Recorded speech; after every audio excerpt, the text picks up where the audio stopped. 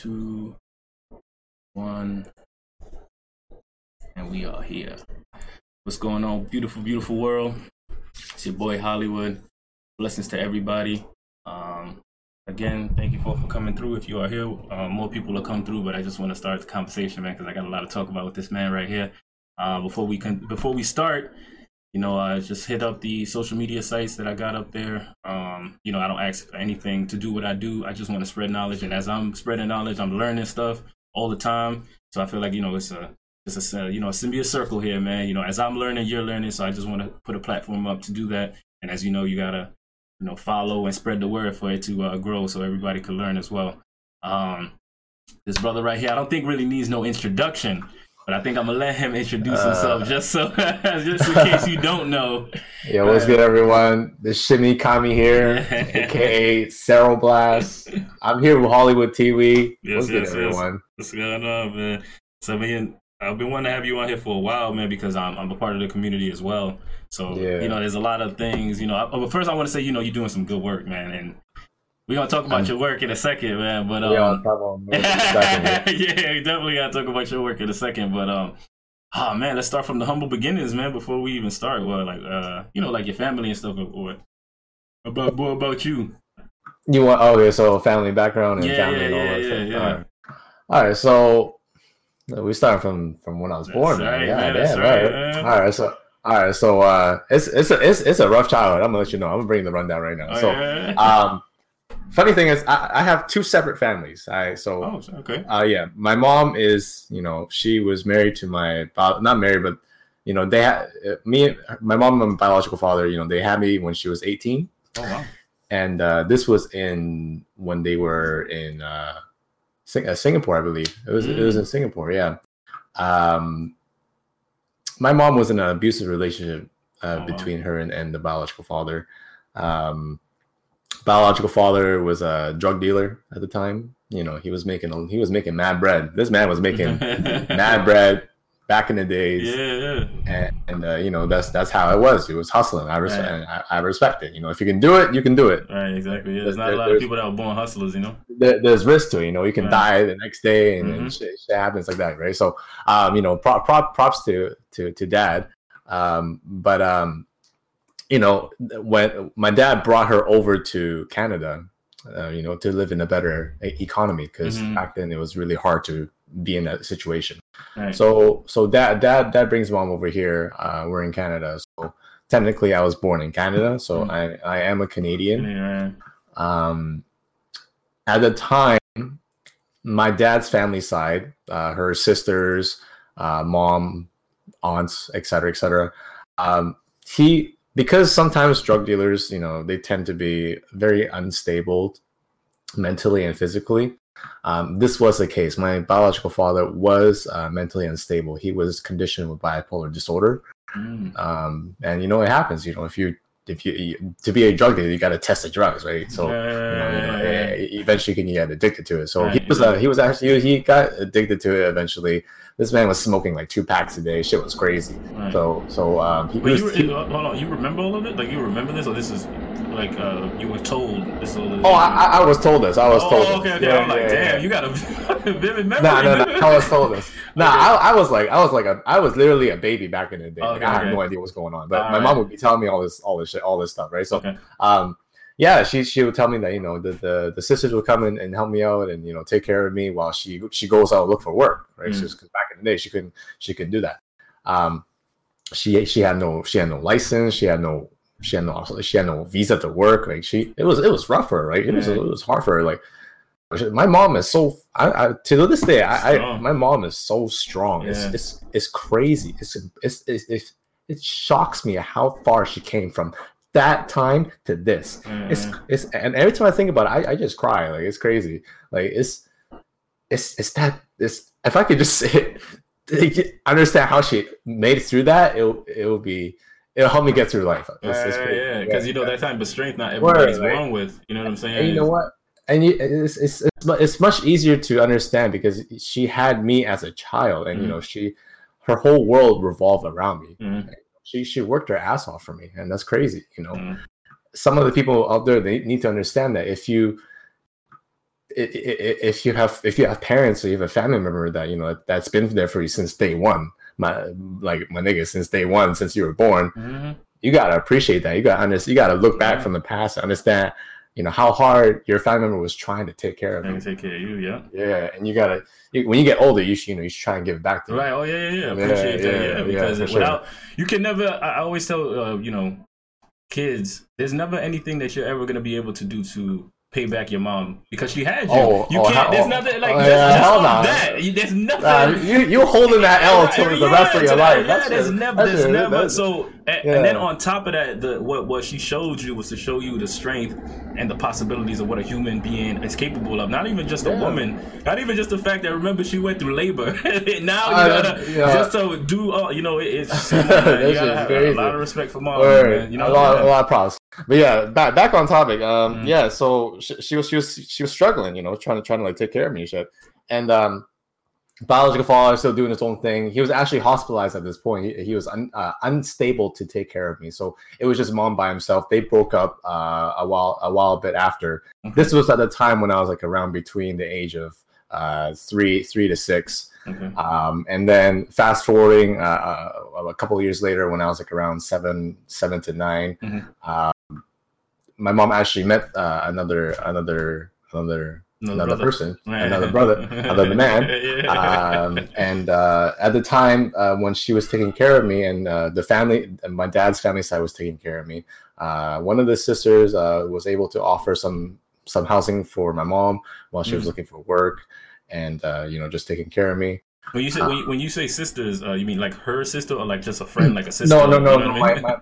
The biological father's side. He has 4 sisters, so he has his own separate family, and he was taking care. One of the sisters stepped in, and they took care of us. Wow, okay, well, cool. Specifically took care of me and took care of her, right. Because they felt like they were responsible for actions of my father, right? Yeah. Okay. So while in the meantime, a lot of other families on the other side don't usually step up like that. It would be, you know, like the mother side of the family would usually kind of, you know, sometimes they, whatever, you know, that's not our problem, you know. So wow, that's big. Yeah, absolutely. That's if it wasn't for them, I honestly wouldn't be here today. I honestly would not be here today. My mom probably wouldn't even be here today. So you know, that's highly respectable. Yeah. But yeah, well, one of my aunt, she housed me when I was a kid, when I was a baby, and she at the time had a boyfriend, and you know, the boyfriend was also helping me take care of me and take care of my mom, help her find a job and stuff like that. She eventually started finding work, and then somewhere along the lines, the aunt's boyfriend, they broke up or something. I don't know what happened in that, but you know, shit happens, and aunt's boyfriend, you know, eventually started dating my mom. Oh shit! Yeah. Wow. Yeah. That shit was crazy. So the aunt just literally moved out. She pieced it. She didn't want to stay. She didn't want around that anymore. What shit happens, right? Yeah. And you know, and so boyfriend now is it's like step pops now. It's step pops now. He stepped out. He took care of me, and you know what? Like till this very day, like this man is he has a crazy ass heart. Like this man is so supportive. He's so open-minded.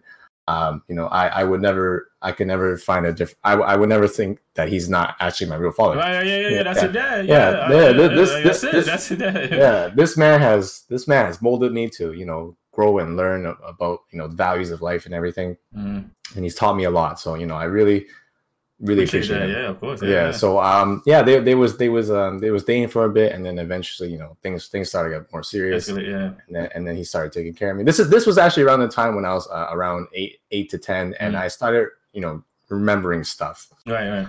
And then when I was able to, you know, start remembering stuff, you know, I would remember that my dad was like really serious with me being good in school. Well, he was actually really laid back and just really chill. Like he would just be like, you know what, if you just try your best in school, you don't gotta worry about too much. But on the other hand, you know, where your mom was like so serious, my mom was so serious about me taking school, and serious, like, if I was ever like misbehaving in school or just getting trouble in school. Ass whooping time. Like, ass whooping time. Like she would smack the shit out of me. She would get so mad. Like one time, like when I came back home from school, because I got in trouble. I spat in the kid's face. Oh wow! Yeah. This is back in like grade 3 or 4. And my mom got so mad. I already knew it was coming. She was walking me back home. I was like, damn. She's holding my hand really tight. I was like, it's coming. The moment she opened the door when we got in the house, she threw my backpack all the way to the dining table, and it cracked the vase, the flower vase. Right. And I was like. I started crying. Yeah, I just started crying. I just started crying, and then I ran into my room. Like I sonic speeding into my room. I didn't want to say nothing. And but yeah, I was actually really scarred in wanting to really focus on doing well in school.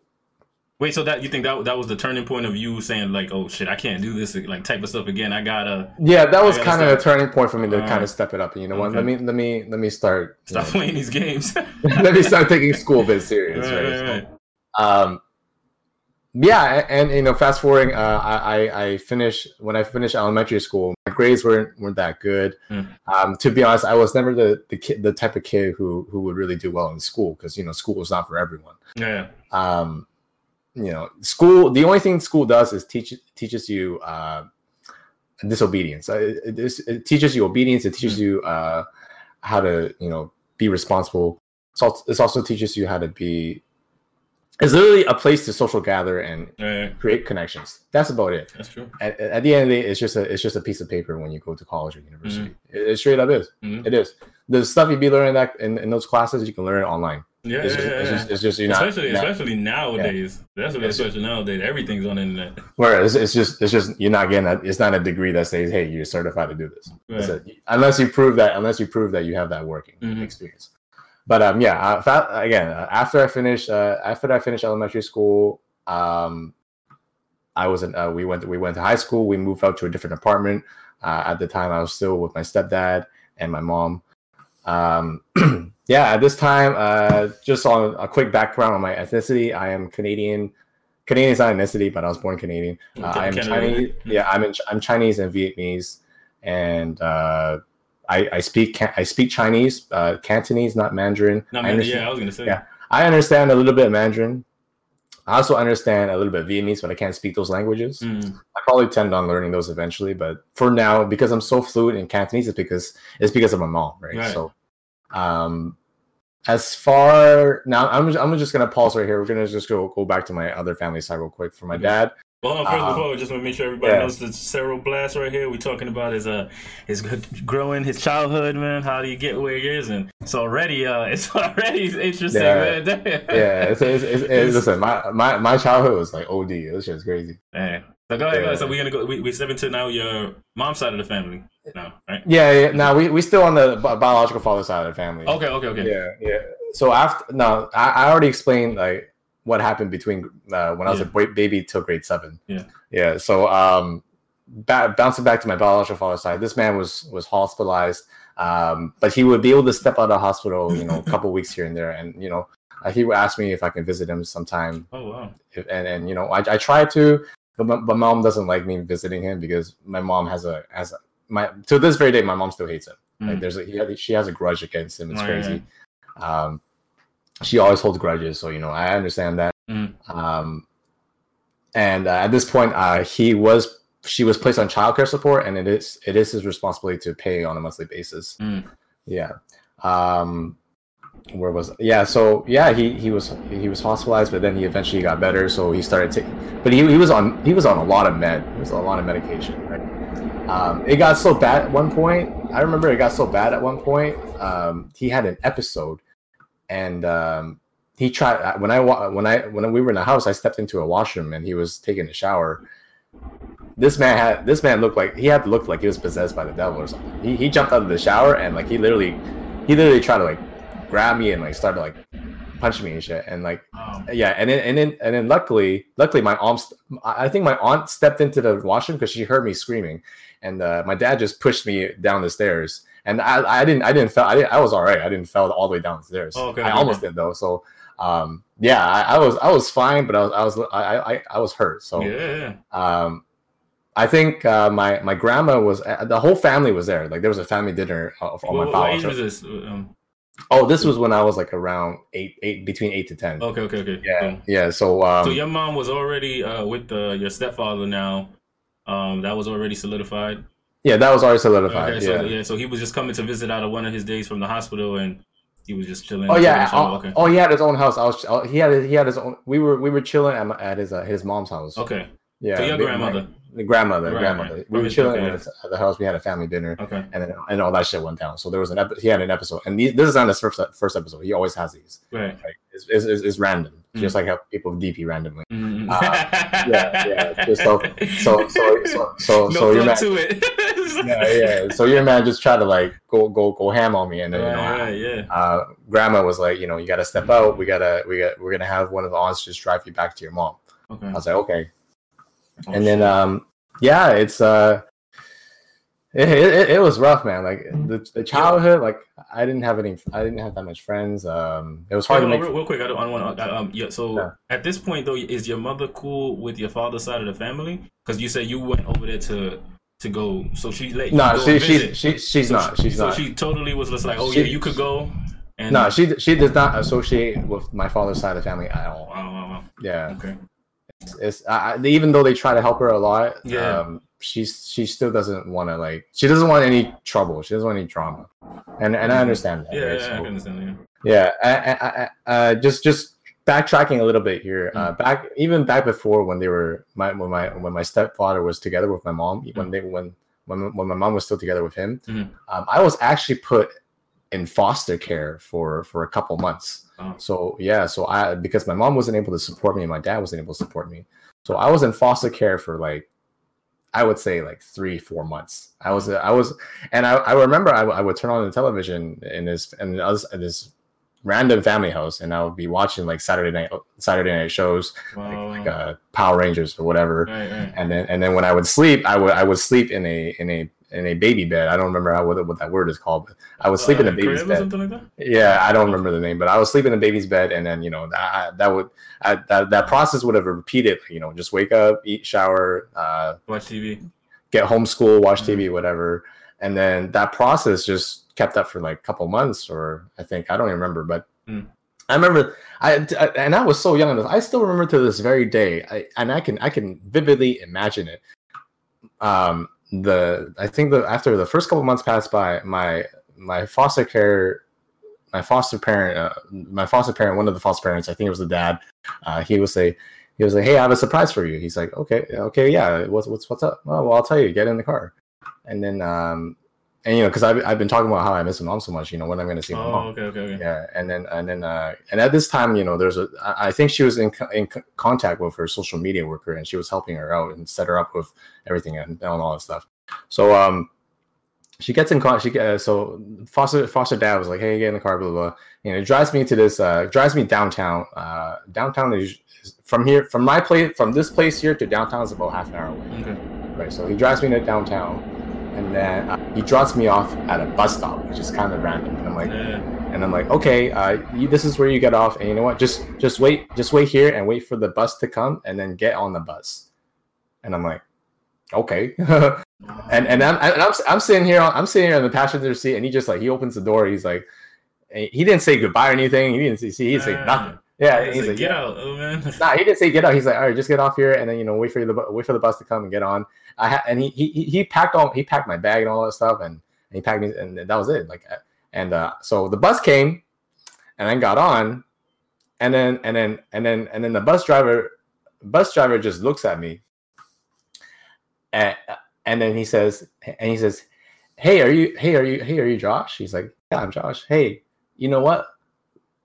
Go step off for a second and then wait for the next bus to come.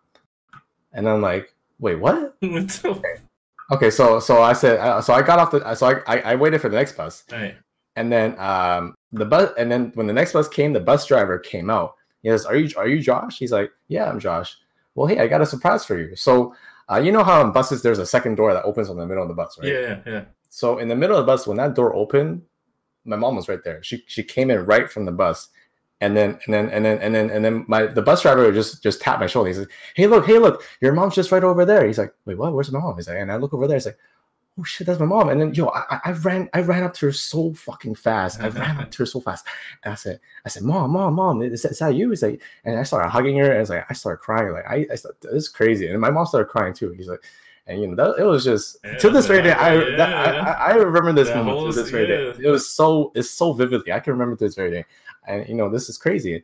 This to this very day, that because I can remember that so vividly, I want to become. My goal in life was to become a social media worker, and it still is. I eventually want to become a social media worker because it was just so inspiring at how the social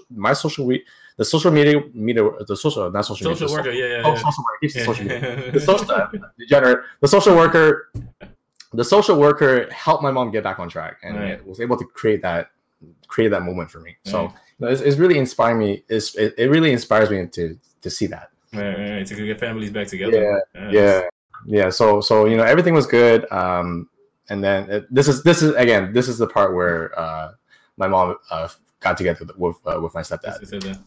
Yeah, dude, that's a whirlwind right there. Yeah. Because, jeez, I mean, so hold on, just question real quick before we work through whirlwind real quick. Go ahead. There's so many things I'm just like, damn. I went kind of back and forth. Yeah. I mean, this is your time, but it's just crazy. So first of all, it was interesting. Do you know now why they did it in that way?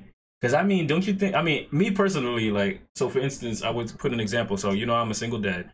So I have my daughter has like these really close friends, and one in particular, her name is Aliana, and that little girl I say is like my daughter as well because I take her everywhere with her if I have the chance to, because her mom is kind of not as involved as, she's there, but she's not there. You know what I mean? Like, she has to work. I know. She got a lot of kids and stuff like that. So, I try to understand everybody's point of view, and if I have it, I'm gonna give it. So let I would. So I'm just saying, me personally, like that's my, like I feel like that's also my kid. So I'm gonna make sure everything is good. So I mean, do you know what was that whole scenario about? Just leaving you there, and was that supposed to be how it was supposed to go, or was that just? I don't know, because I don't know. I would have waited there all day until your mom came. Like that, I know. That's me personally. I think what happened was the social media, the social workers set that up. Oh, set it up that way. Okay. Yeah, set it up that way. Just to surprise me. I don't know. That's interesting because I would think that would be more like scary in the sense than. I mean, everything worked out, but I don't know. I would be scared for you. I'm not leaving now. Like, hell no. I think the social worker just set it up in that way, just to surprise me. Okay, all right. Well, but it was in that moment that I was able to vividly remember that. Right. Because I mean, I wonder, do you remember how you were feeling during the time frame of you getting out of the car with the foster kids, the foster parent, and until you met the mom? Like, were you? I mean, emotions must have been crazy. I was just eagerly waiting for something to happen. Oh, wow. Damn. Yeah. That's it. All right. When you're a kid, you don't know what's going on. Yeah, right. Yeah. Because, I mean, I think the reason why I say this is because my daughter's, I guess you could say emotional in the sense. So she is very, like, I don't like to be alone kind of thing. Or, things. So I'm thinking about if it was her and what she would be doing, and she'd probably be crying waiting for something to happen. I had a feeling it was gonna be my mom coming. Oh, but, you had a. But because I've been wondering about my mom for a while, and then but I really didn't know if it was my mom. I just had a hunch it was. Right. Just a kiddie mind you have. It was kind of like is my mom gonna come or something like that? Yeah. So all right, and then the aunt that was with your stepdad, and then how was that relationship? Is there a relationship there, or was it just like a? Oh, I'm still cool with the other family side right now. I'm in this house I'm living right now. I'm taking care of my grandmother. Oh, okay. Who was the the son of my dad. Right. Unfortunately, he has passed away. So. Oh wow! Sorry to hear that. Your father. Yeah. Yeah, biological dad. Let's make sure. Yeah. He's passed away. Oh man. Yeah, a man with so much money and a man $1 million, a man with so much millions of dollars just threw it all away. Right. I saw a man with so much money went to homeless. Right. Yeah, this man was literally homeless. He had no money management, and he had no sense of money management, and he eventually lost his way. And he was asking me to help him out and stuff like that. And I did try my best to help him out. So and this is in your later years. Yeah, this is my later years. This is like when I was like after in my 18s or 20s. Or something so this is fairly I wouldn't say recent, but it's you knew it's still around that time. It's around that time. Yeah, but he just couldn't take it anymore, and he eventually took his own life. Oh shit, he did that. Yeah, that's rough, man. I always say that we don't know what people are going through to push them to that level. It's crazy. Yeah, like it is. Like I could easily say right now, like, oh no, I would never do that. I would never do that. But the circumstances haven't put me in a position to even think that way. You know what I mean? There's just one wrong turn or one wrong step or one thing just go wrong, and you never know what a person is gonna think. Yeah. It's all about circumstances. I mean, I would love to say that that's not me, because I have so much to live for. I got my family and stuff. It's crazy because he didn't even leave his legacy behind. He didn't leave anything behind. He just dipped. But the one thing I learned from him was he was a man of a very unique mindset. He would learn anything that's new that would come to him, and he would try and grasp that new skill set, and he would hone it. Like he was able to he can sing, he can create, he can draw, he can paint. Wow, he's an artist, man. Yeah, he's an artist. Like he could do multiple things. Like he had so much skill sets. He can speak. He was able to speak 7 other languages. Oh. He could speak Vietnamese, Chinese, Mandarin, Japanese, Cambodian, Spanish, and Italian. It was crazy. I was like, "What the fuck? How do you do that?" He's like, "I just study it." I'm like, how? Yeah, that's it. Yeah. Some things people, some people just have a niche. Yeah. And that's what I really took from him when I was a kid, because at the time I was still, when I was in high school, I would still visit him from every time to time. Yeah. Time to time. He had his own house already. Oh wow! So wait, hold on, because I want to get a time frame for this. So when you would visit him, like, what's the age group? The age group when I was visiting him was between around 13 to 18 years old. Okay, and then he had got a house. He was able to get him. At this time, he was still drug dealing, so he was making around. Okay. So he was making around $1 million a year. Jesus. Yeah. So your boy had mad houses. He was already married to another wife. Wow. Yeah, married to another woman. So he had another baby. So I had a brother. Wait, when you say had, like you know? They had sex. She got pregnant, and then a brother was born. When I said Adam, I mean past tense, as in he's not here anymore. No. Okay. I was like, damn. She actually raised she got pregnant, and a brother. A baby was born, and they named him Adam. So he is technically my biological brother. Right. I have a stepbrother, but I still consider my brother. That's on the family side. My mom is with my the stepdad. They had their own child too. Right. So it gets all confusing because there's like 2 different family trees. It gets me fucked up, but I'm kind of used to it. So the Adam, I don't really talk to that much anymore. Okay. He would talk to me online here and there. He would watch a stream actually sometimes. Oh, it's cool. It's cool. Yeah, he just lurks, but it's cool. The other brother, his name is Nick. We just call him Nick for now. This guy is hella introverted. It's crazy. He grew so little, and he's all grown up now. He's in college. It's crazy. This is crazy how time flies. This is crazy. Does, yeah. He's in college now, and he's telling me he's telling me, yo, Josh, why is college so fucking boring? It's just me sitting here learning. It's just me sitting here listening to a prof, not even doing anything. And he's like, I told you, it's just you're just buying a piece of paper. So yeah, you're right. Right. So it's anyways, backtracking here, between the ages of 13 and 18, I was visiting my biological father. He already had his own house. He was still having his own episodes. And then eventually, his episodes put his family in danger. One night, he told his wife, I'm gonna fucking burn the house down, while he was having his episode.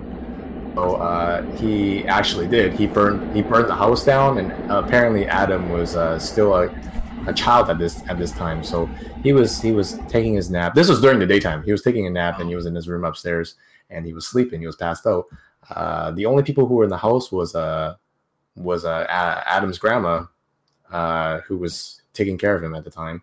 If no one was home, so there was a very scary moment for grandma. So grandma immediately opened up the window in Adam's room and shouted out to the neighbor, call the police, and they did. And then grandma was really slick. She grabbed Adam and then dipped out of the house ASAP. Wow. When you say grandma, this is your father's mother. No, this was the wife's mother. Wife's mother. Okay. Yeah. So she was she was pretty smart about it. And then while they got out of the house, dad was continuing to just break everything around the house. This man punched through a TV. I was like, what the fuck? Yeah. He punched through a TV. He broke everything in the house. And then after he broke everything else, he burned the house down. That was crazy. Yeah. So after that, the wife couldn't handle being with me, so there was a divorce. Dad became depressed, obviously, and moved to a different house. And then apparently he claimed that this house. Apparently in this house I'm living right now, he claimed that he bought this house. Oh, wow. But everyone in his family is arguing that no, he didn't buy this house. We're housing him because we all chipped in to pay for this house. Okay. So I don't know who to believe, because my dad I always usually believe my dad. But it does make sense that he was being housed by the family. So he was living upstairs at the time, and he got another. His love life is very interesting. He got another girlfriend after a couple months later. He met at a club, and then that girlfriend was a gold digger. Yeah. This girl was draining his money OD. Like she would stay for like a couple months and then go to Hong Kong. This man would follow her to Hong Kong, and he bought her an apartment in Hong Kong. That shit was crazy. Like, give me that money. Give me that money. I'm a kid. Put that money into my investment and my future. He's like, and I understand. Your love life is trash, but you gotta worry about the future, man. I want to, just say two things. First of all, this is Cyril Blass going into his history and stuff. And I also want to say how important, like, all of this that we're talking about, look at how important mental health is. Like, imagine he would have got the help. Well, I mean, it's not that he didn't get help. Let's not say that he didn't get help. He got a lot of help. Yeah. But look at how, look at how your mental state can make or break anything. Like, it's just that quick. And all of a sudden, he's just a different person, and boom, everything is gone. In a snap of your fingers, you know what I mean? Like, in a snap of your fingers, you know how much risk he probably take to hustle and do everything and anything he had to do, and for him to take it on a whim like that is just nuts. I know, yeah. Damn, it's crazy. But all right, yeah, man. I just wanted to throw that in there because it's like if everything is it's just how his mental state was. It was always the mental, always something like he flipped, he was angry, it just. Quick, like, damn. And then people don't want to put enough money in mental health research and shit like that. That's nuts. No, it's crazy, man. He was hospitalized consecutively. Like, he had no breaks. Like, if I was stuck in the hospital like that, I would be pent up, man. Like, I'd be pent up. Like, you're caged in. You want to do stuff, right? Right. But damn, and then I could understand, like you said, his love life was crazy too, because I guess that was like a kind of a cry scene, like he was alone. You know what I mean? For him to always just jump from woman to woman like that. Yeah, his love life was garbage. I'm not gonna front. It was whack. Like the last one she was with, which was the one that had they got married and stuff like that. Like he fucked it up. Like the reason why he had this episode was because he neglected his medication because he wanted to change how he was taking his medication. So he opted out to do weed, and it was working for him. And then it did, and then eventually it stopped. It just happened randomly, and because he wasn't on antidepressants anymore, it eventually got to him. Yeah, so he was on like he was smoking weed that would be like a depressant and antidepressants, like actual pills. I mean, I don't know if it worked for him, but then it was working for a bit and then it stopped for some reason. I don't know. It could be maybe other multiple factors, like maybe taking acid or shroom that caused it, that triggered the effect. This man was doing everything, right? So when he was off the drugs, I mean the medication, like the antidepressants and all that stuff, it just really took over, and he wasn't able to be mentally stable anymore. Right. Yeah. But yeah, I mean. So you gotta thank God every day, man. I don't know, whoever you believe in, Umbasa, the Loas, whatever you believe in, you gotta, thank it every day because it's crazy because he had the mindset of thinking that, I have $1 million and some extra change and more. He thought he was set for life. Right. You're never set for life. $1 million is actually not that much if you guys believe it or not. Like it could be a milestone, but like you got to keep hustling. You got to keep making more money when you have the money, because you got to spend money to make money. Right. Oh, about that. We're gonna get into that a little bit later. You got to spend money to make money. You gotta do your research. You gotta right. So that's pretty much my background, man. Like 2 different family sides. Childhood was trash. Inspired to be a social worker. Right. Hopefully in the future, still wanting to do that. But I still got other goals I want to accomplish first. Before that, yeah. Before that, and that's the rundown, man. I want to say much props to you when we move on. For going what you're doing, because a lot sometimes that could break someone. Like you could have been broken at that age and never really recover. It happens. Oh hell yeah, definitely. It happens to a lot of kids. Or a lot of kids. I talk a lot about, a lot of the times when I do these interviews or when I talk, a lot of kids don't grow up and have accountability for what they do. They always want to blame, damn, my childhood was this and this and this and this. But at least I could see, you look back and say, okay, well, this gave me this.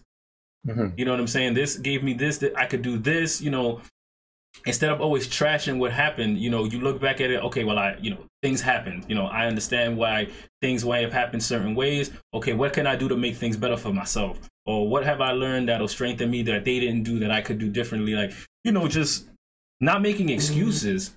There's a lot of excuse making all the time, dude. And, it's good that, you're one of those, few people that can say, yo, I might have had a shitty childhood, but that doesn't have to define me in a negative way as I'm getting older. I could turn these things into a positive. Oh yeah, absolutely. Like, if you were ever abused physically from your parents, when you were a child, obviously when you have your own family, you want to take that experience and because you experienced the first time, you don't want to do that to your own child, right? Yeah, of course. Right.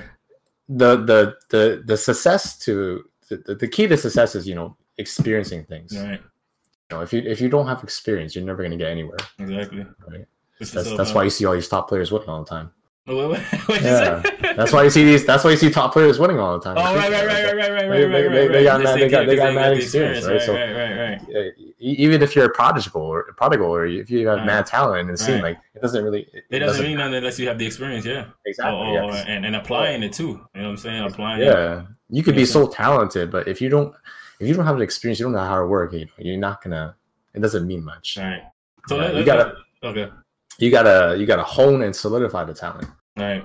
So that's what. Since we get into that, let's segue into something more lighter, into your FGC, like what got you into it? What was the appeal to fighting games? Was that like some of the first games that you started to play, or was it just something that you looked like, I think I might be good at this? Or No. So yeah, I mean, fighting games was actually the first game I started playing because ever since I was a kid, my first game was basically Rumble Fighter. It's basically an online fighting game where you play with 2D. It was interesting enough. It was a 3D based game where you move around 3D and you block and attack and do combos to your opponent, etc., etc.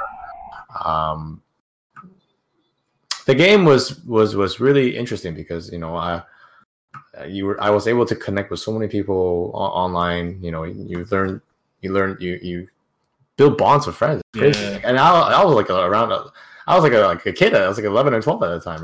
Wait. So you were playing that game online at that age? Yeah, I was playing that game online at that age. Yeah. But not that game specifically, but if we're going way back, the first game I actually played was StarCraft. Oh wow! Because my dad was actually a gamer. Like my stepdad. Yeah. I would be like just sitting on the bed, just watching him play StarCraft. And he was actually like he was mad nice. He was good. Like those RTS games are pretty hard. I think RTS and fighting games are probably the hardest two. Oh yeah, that's really you know what I mean? Yeah, I was watching him play StarCraft. What else? He was playing Age of Empires. I used to play that game. What else was there? He was playing poker while I was watching. I was like, Dad, how come you didn't check that? How come you didn't fold that? Oh, I was like, you were good at poker? You learned him? He was like, shut up! I'm trying to play the game. I'm like, all right.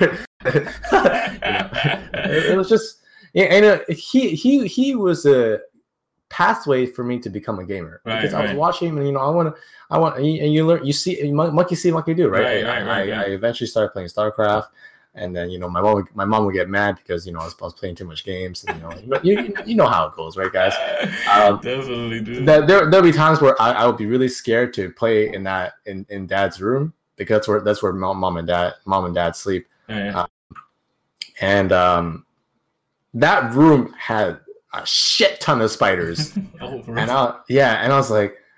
And I'll be playing randomly on StarCraft, and then when I'm playing, and I look down on the monitor on the keyboard, there's like two spiders on the keyboard, and I'm like, I scream like a girl, and I'm like, hey Josh, what's up?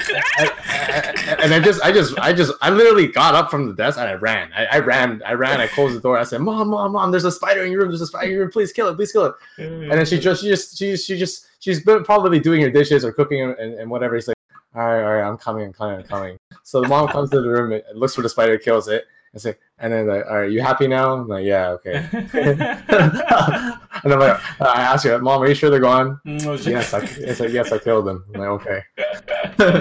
Oh, good. Dude, the spiders only came out when you came in the room. Like, oh, there he is again, baby. Yeah. Nah, there'll be one every time. That shit's crazy. But yeah. Honestly, like it was because my stepdad, I was able to start playing games and take this pathway. Okay. StarCraft, and then I switched when we moved to the new apartment when I was like around 13 or 14.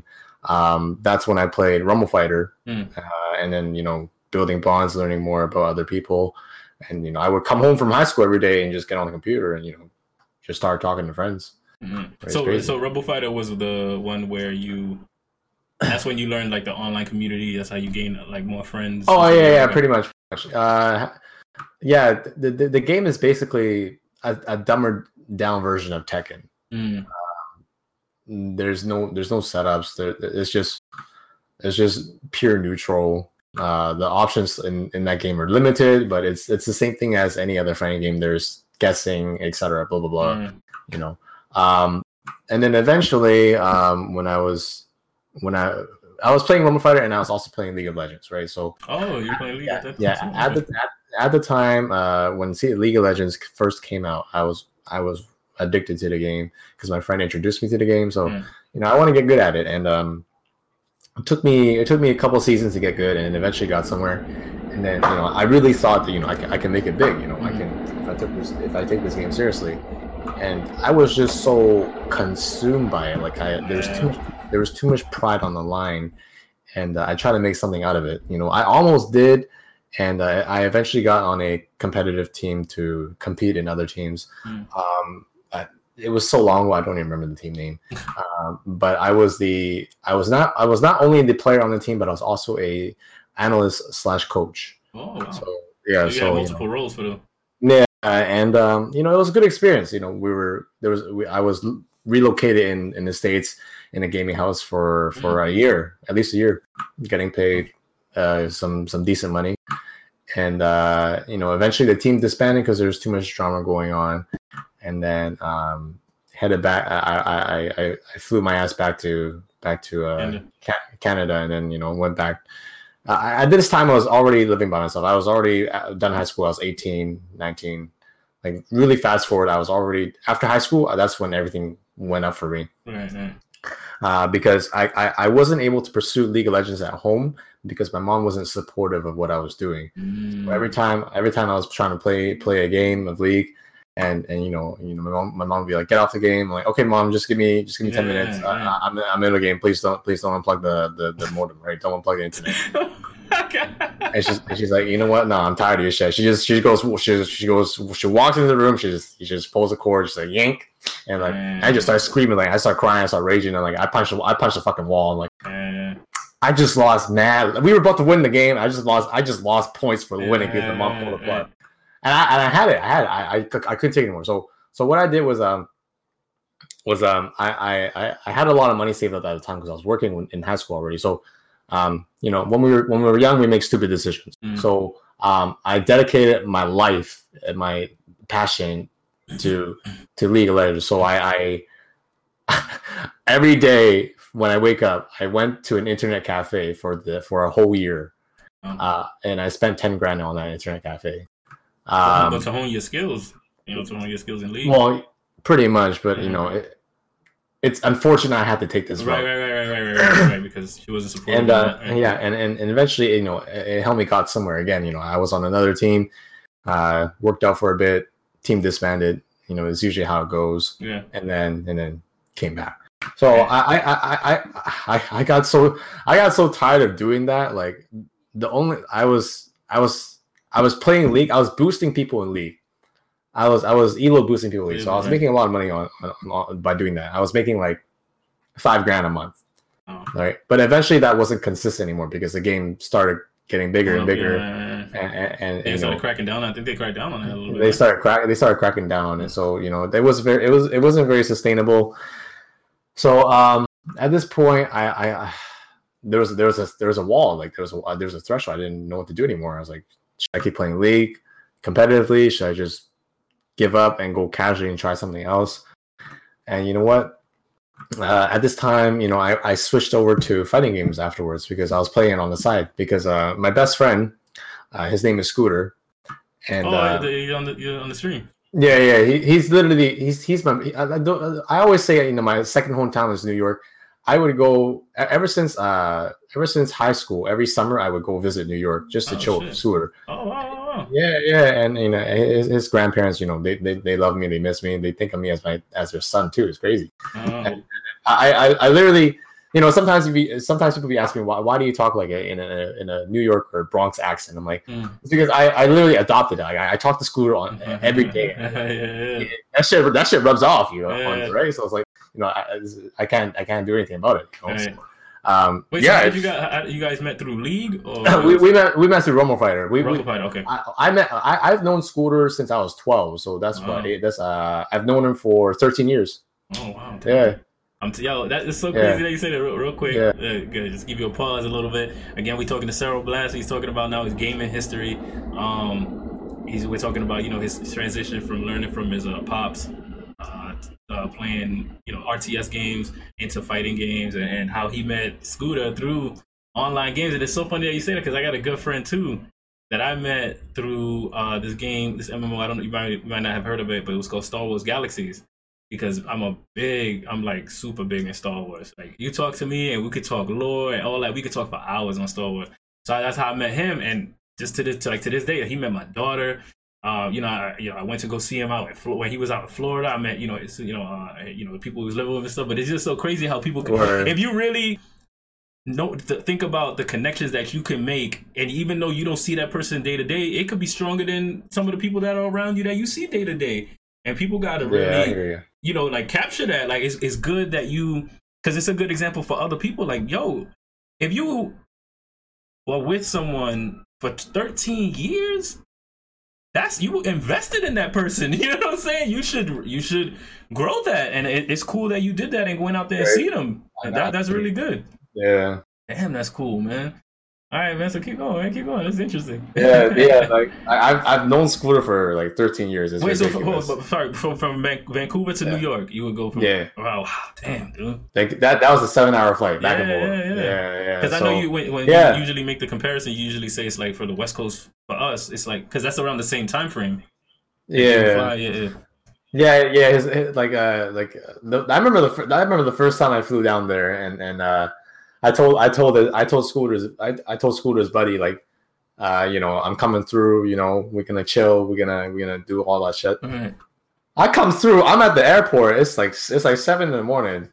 I told Scooter like a month ago, yo, I'm gonna be arriving. You better be there. You better get granddad to pick me up.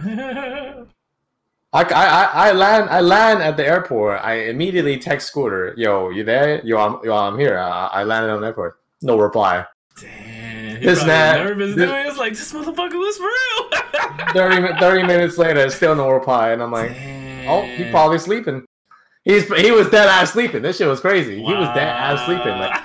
Like I don't know. And I kept messaging his friend. He's like, yo, he's dead ass sleeping. He left me stranded in the airport. He's like, and the buddy's like, yo, no. So let me try and wake him up. And he's like, so afterwards, after like 6 hours, your boy finally woke up, and I'm just sitting in the airport staring at my laptop, eating Subways and shit. And Scooter's like, yo, my bad. That's it. All right. He's like, my bad. He's like, and you know, it's funny. I got so tight. He's like, my bad. I'm coming right now. He's like, all right. So when now? I said, yo, I'm coming. What time? Right now. Like, okay. Dude, so he shows up. So it's around 5 p.m. He shows up with his granddad. Granddad coming. Granddad's in the car. Scooter comes out of the car. I'm so hungry. I already had another Subways. I ate another Subways after 5 hours later. Right. I'm here ordering Subways. I'm getting a meatball marina. Marinara, you mean? Meatball marina. and Scooter comes behind me. He's like, oh, word, Josh. Oh, word, Central Blast. Meatball marina. And I'm like, what the fuck's that? Oh shit, it's Scooter. I was like, nah, fuck you. You fucking made me wait for like 6 hours. You fucking piece of shit. Meatball marinara. Oh, and the subway clerk, she's like, damn, who is this guy? He's like, he's some loser. Don't talk. I don't know him. This was back when I was like in my this was back after I finished high school or something. Right. So you know, we were still mad young, but you know, it was. I forgave him. It was mad funny. I got over it. It's whatever. Right. We hopped in the car. I met granddad. Granddad was hella chill, cool as fuck. They was housing me for the rest of the summer, so 3 months, and then you know I flew back. I would fly back in September, so I stayed there. I stood there for like maybe till July to September. I don't remember. Okay. But yeah, it was mad fun. Met the whole family. Everyone likes me. Everyone loves me. My granddad misses me. Granny, me and Granny are hella tight. I be buying her food. She's like, yo, Josh, when you coming back? I need food. Nah, but you know, it's crazy. Like me and Scooter know each other's family because he actually came to my crib too. Right. Yeah, he came over when I turned 20. Yeah, he came over with his friend.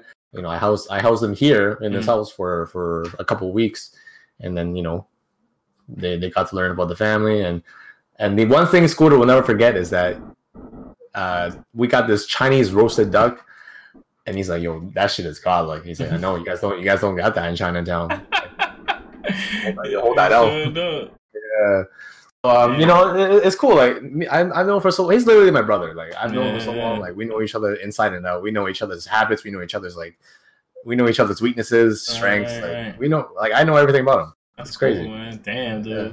That's cool, man. It's cool to hear stories like that, man. Because you know, there's like I said, you can meet a lot of good people, especially if you go out for so long. I'm telling you that, like, people don't really make that connection, and it's funny that if you put in like I said again, I can say it again, you put in so much time into something, whether it's gaming, whether in the community over online or whatever, you have to grow that. You should be growing things like that, because I mean, I don't know if you're at this age now, but I'm at this age now where my circle is very small. It's very small. You know what I'm saying? Like, our circle is going to be mad small. Yeah, and but the people that come into your life, and you got that good vibe, you got those good connections, and you gotta try to put some kind of effort into it, because it can be something, you see something bigger, even if it's from online or whatever. I want to also touch back on the support that your mom didn't give you when it came to the fight, when it came to gaming. It's so interesting that you say that, because I tell my daughter the same thing. I'm trying to tell her now, because we all grew up with that, the whole parents don't see gaming as a thing, because they probably they didn't have it at that time, or they were working too much. They don't see it as something that's going to be productive. And I always tell her, because she'll like, if she'll see me playing something, let's say, whatever, when I'm streaming or something, and she'll be like, oh well, that's only a game, what cut it off. And I'll tell you this much, she'll get that from her mom, and that's one of the qualities I didn't. And so I tell her, I take her to the side and I say, look, okay, you like to play Roblox, right? She said, yeah. So if I came to you and I said, that's a piece of junk, turn it off, or something like that, how would you feel? It's like, I feel bad. I want to, I like the game. So I said, that's the same thing that you need to think about when you talk to other people about something that you can't relate to. I said that because that's all it is. It's really just you not relating it to you, because it's not something that you're interested in. You always need to have respect for something that people are interested in that you may not be, and have the respect that if they're putting their time into it, it's important to them.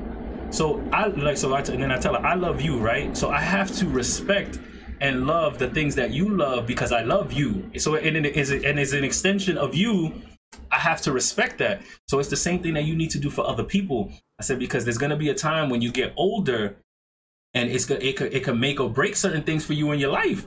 You have to just she's like, okay, how little kids are, and you talk too much and stuff like that. But I'm trying to you try to mold them from the experiences that you had, because it was the same thing. Why don't you get your ass a job, a real job, and get you somebody to stop playing these games? So I would say, because I always think back, and I was in my earlier years, I was like really like Street Fighter was my first game.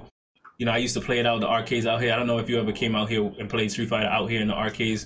Mm-hmm. And I remember, because I tell a lot of stories from people that are OGs. I can say the only real OGs from my time would be probably out here. What's his name? Forget his name. He commentates now. Yipes. Yeah. He out of OGs like him probably and I don't, you probably don't know, but like Triforce, like those dudes that are like about my age, people used to get beat up in arcades just because it used to get so crazy.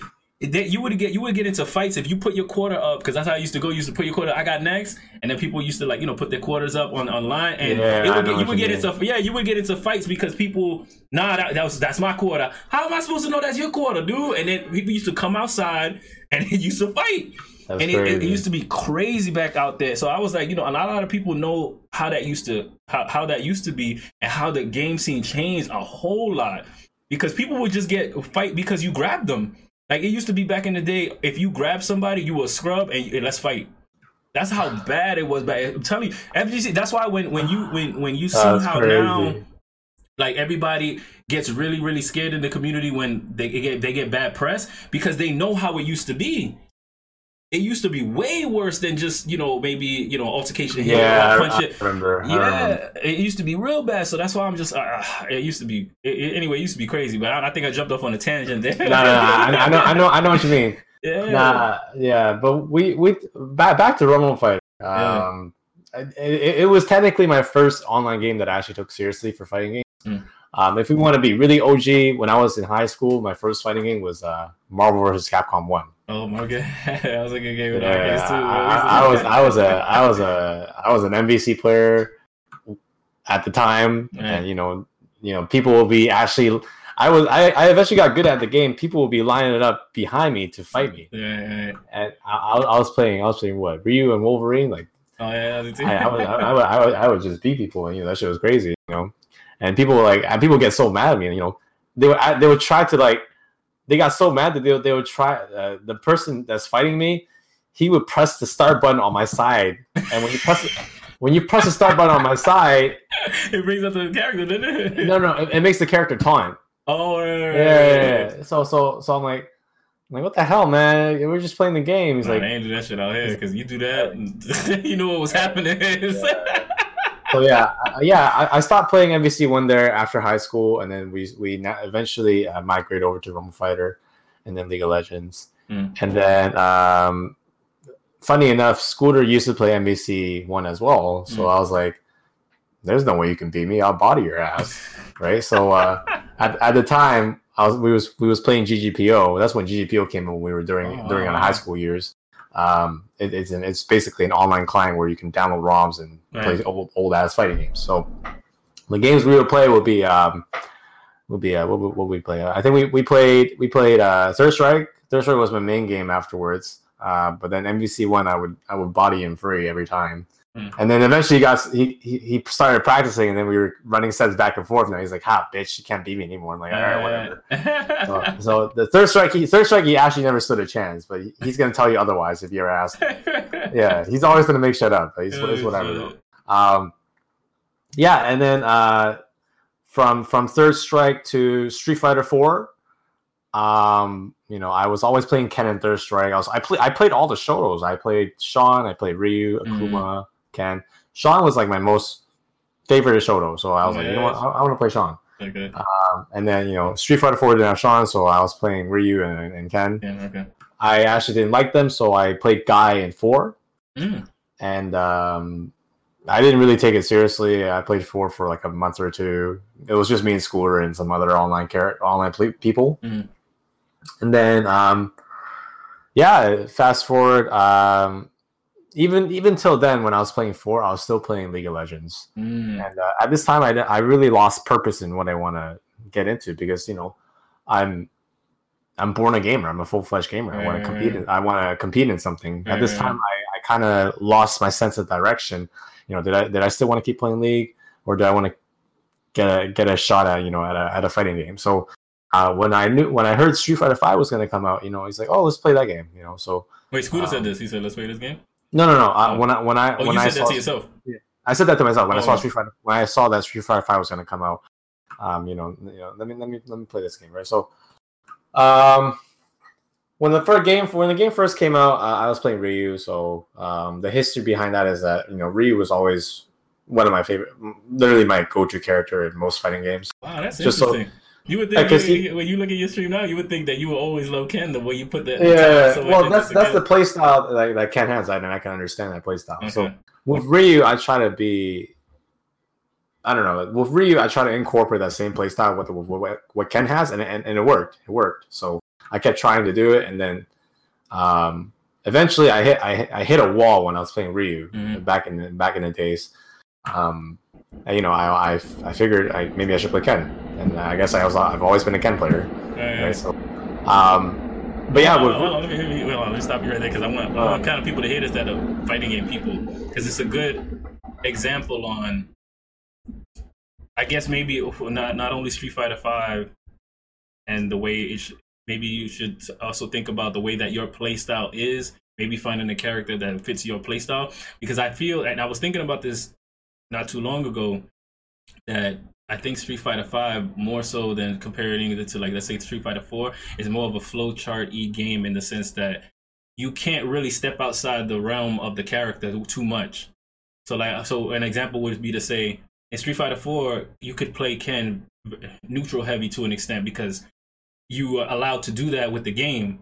But with this game, he's very limited in that extent in playing a good a good neutral compared to people that are supposed to excel in the neutral game. Like, you could see the the discrepancy in that. Yeah, I know what you mean. Do you? So you agree? I mean, do you agree with that? Oh, I definitely agree, 100%. So that's why you made the switch, because you saw the wall with Ryu that you couldn't go as, let's say, rush down as you would have liked to.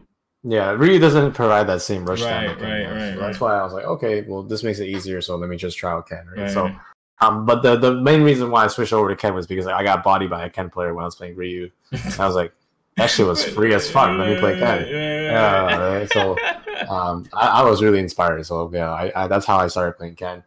But yeah, I played Ryu for a bit, and I wanted to. I was really competitive at it. Like I wanted to get somewhere with it. So usually Scooter is usually come tags along on the ride, and gets in the same sense. But at this point in the timeline, Scooter was already not interested in competing anymore. But is it like season 1, season 2-ish? Yeah, season 1, like when it first came out fresh. This was at the point when Scooter was like kind of rock bottom on interested in competing into games and more of just playing games on a casual side. Because he was a competitive Halo player, but yeah, he was actually so good that he could have been in it. Went to MLG. Oh wow! But he was gatekept by his grandparents, because his grandparents were like, "You're too young. We don't want you to be playing games. We don't want to send you off there." Blah blah. Right? So it's unfortunate, and I understand why he would be so. He would be kind of like scarred to pursue that same path again. Right? But I hope he can find that same spark to get competitive. But if he doesn't, then it's whatever. But yeah, it's just he started tagging along. We were playing here and there. Eventually, he couldn't beat me anymore. And then did you put more time into it? I guess. when I was putting mad time into the game, right? So, one day, one day when I was playing Street Fighter V and when I was around platinum level with Ryu, I wanted to venture out to my local area and see if there's any other Street Fighter V players, right? Because I was using keyboard at the time, so I was advertising myself as a keyboard player. And, at this time I had like a wake up call, because I literally had no friends. I had friends, but like I don't talk to them anymore. It's just acquaintances. What was it? I feel like it was because you put so much into Street Fighter that you kind of like put yourself in that. No, I just had no social media presence. Oh, you mean? Oh, okay. I know. Okay, now I get it. Right. Yeah, I just had no connections. I had no social media presence. I didn't have that many friends to talk to. So I was like, what the fuck do I do? How do I get in touch with people? Right. So, funny enough, I typed in Vancouver local meetups, and the first thing that popped up was meetup.com. And I was like, what the fuck? So there's a group of people that want to meet up and shit. I was like, oh shit. So I typed in fighting games, right? And the first thing that popped up was a bar, and I was like, oh, a bar has fighting games. And it was basically a gaming bar. So it's called EXP bar or something like that. And I was like, okay, cool. Let's check. I'm gonna go check it out and see if there's anyone that plays Street Fighter, and I wanna showcase my skills, right? I brought my keyboard with me, and the first time I went there, the owner was there. He plays Ken, and yeah, and at this time I was still for you, man. I don't know what it is. At this time, I was still playing Ryu, so I'm at the bar, right? I got my backpack behind me, and my keyboard's in my backpack. I got my adapter with me too. Oh, okay, cool. That's what I was gonna say. I didn't even put that in it. Yeah, so I look for the setup, and then I ask around, is there any Street Fighter going on? He's like, is there meetups? And then the bartender's like, yeah, just go down there and talk to the guy in the white hat. I'm like, hey, so are you the guy that hosts the Street Fighter stuff? He's like, yeah, I do. He's like, are you? But I'm not gonna play because I don't think you can beat me. It's like what? like what? I'm not. I'm like, okay, let's play then. Let's do first three. Right. He's like, okay. He's like, where's your controller? He's like, I don't need one. I'll just use a keyboard to beat your ass. And he's like, excuse me, you use a keyboard? You definitely gonna lose. I'm like, okay. So I plug so I plug in my keyboard, right? And we did, and he's like, we did first to three. And then he tells me, if you win this, food and drinks are on me. And I'm like, okay, all right. Damn. Wow. I'm like, damn, all right. So anyway, I picked my signature color, Ryu, red color, and he picks Ken, and then we play first to three. I beat him 3-0 in 3 minutes. Damn, dude. In 3 minutes. Each game was 1 minute, and he just looks at me. He's like, oh wow, you know how to play this game. You trying to hustle? He's like, you trying to hustle people or some shit? He's like, no, man, right. I'm just here to play. This is your fault. You're talking shit. Right. He's like, all right, I guess food and drinks are on me. And then suddenly a whole crowd. There's a couch behind me, and then there's like 6 people sitting on the couch. They all got up and lined up to start fighting me. Okay. That reminds you of the good old days, huh? Yeah. And it's like, yo, let me get next. Yo, next. Yo, can I get next? And then I just kept beating people left and right. There was this one particular player I was fighting. He was playing Bison, and he almost beat me. He was actually the closest to beat me, but I beat everyone in that entire bar. So obviously this kind of sparked confidence in me. And then the Bison player that talked to me, he's like, you're actually really good and you should join the local community. He's like, oh, you guys have another local community? He's like, yeah, it's called Vancouver Street Battle. He's like, this is the only it's the only community that hosts multiple games, right? So he's like, okay, I'll go. Like, who's the best in Vancouver? He's like, because my mindset is I always want to be the best, there is. I want to be rank 1, the best. If I'm not rank 1, I'm fucking trash. Right. Yeah. If I'm not rank 1, I gotta look at myself in the mirror and say, you're fucking trash. You're actually trash. Right. And so and he told me, he's like, the best in Vancouver right now is Air Kenny. Oh, I remember. Air Ryu from Street Fighter 4, right? Yeah.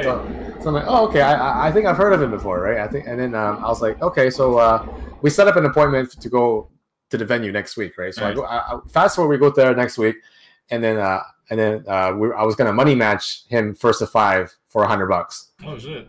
Yeah. And the first time you see me, you're gonna be like, I'm money matching this dude. Yeah. It was like, I was like, you know what? I think I'm so nice. I got ahead of myself. I think I was so nice that I was like, you know what? I'm gonna money match him. Right. If I beat him, that means I'm godlike, right? So. Right. So I got nervous because there's everyone from there's like 30 people in the venue. Everyone was watching. I was like, what the fuck? There's mad people here.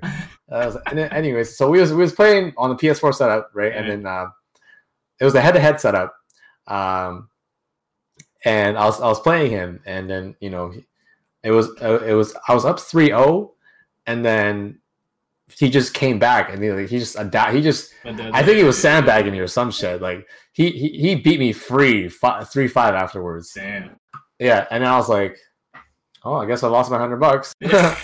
and then I can tell everyone else was picking on me because after I went to play casuals, the people would walk to me and say like, hey, you want a money match? You want a money match? Shit. Like, I just lost all my coin. Man, get out of here with that. And I was like, yeah, sure, let's money match. And then I lost like $20 here and there, and then it's funny because till this day, I still remember the story, like how they told me that when we set up that money match, Aaron knew I was free because I was just an online warrior. And then it's funny because he admitted to this. He's like he told everyone in the venue, he's like, yo, go money match him, it's free, take his money. And I'm like, oh damn, all right, it's like that. And then fast forward now, I'm actually the best in my city. Right, because I remember you beat Air. Yeah. But I think it was in a bar or something like that, right? Something like that, yeah. But I'm consistently the best in my city, so there's no argument about that. But that's definitely a lot. I want to pick on this. All right, so let's pick some of this out, right? So first, again, this is Cero. We talking about his history on Street Fighter. He was actually a Ryu player, y'all. For those of y'all that don't know, imagine that. You look at this dude. You look at him now. If you would just catch his stream now, you think he'd be playing. He was loving Ken for the whole duration, and he's a bandwagon jump on Ken. he loved Ryu first, man. Ryu was his first true love, man. So, okay, so let's go back to the money match thing, because me personally, I was bringing this up. I believe with somebody out here when we went to one of the barcades or something like that.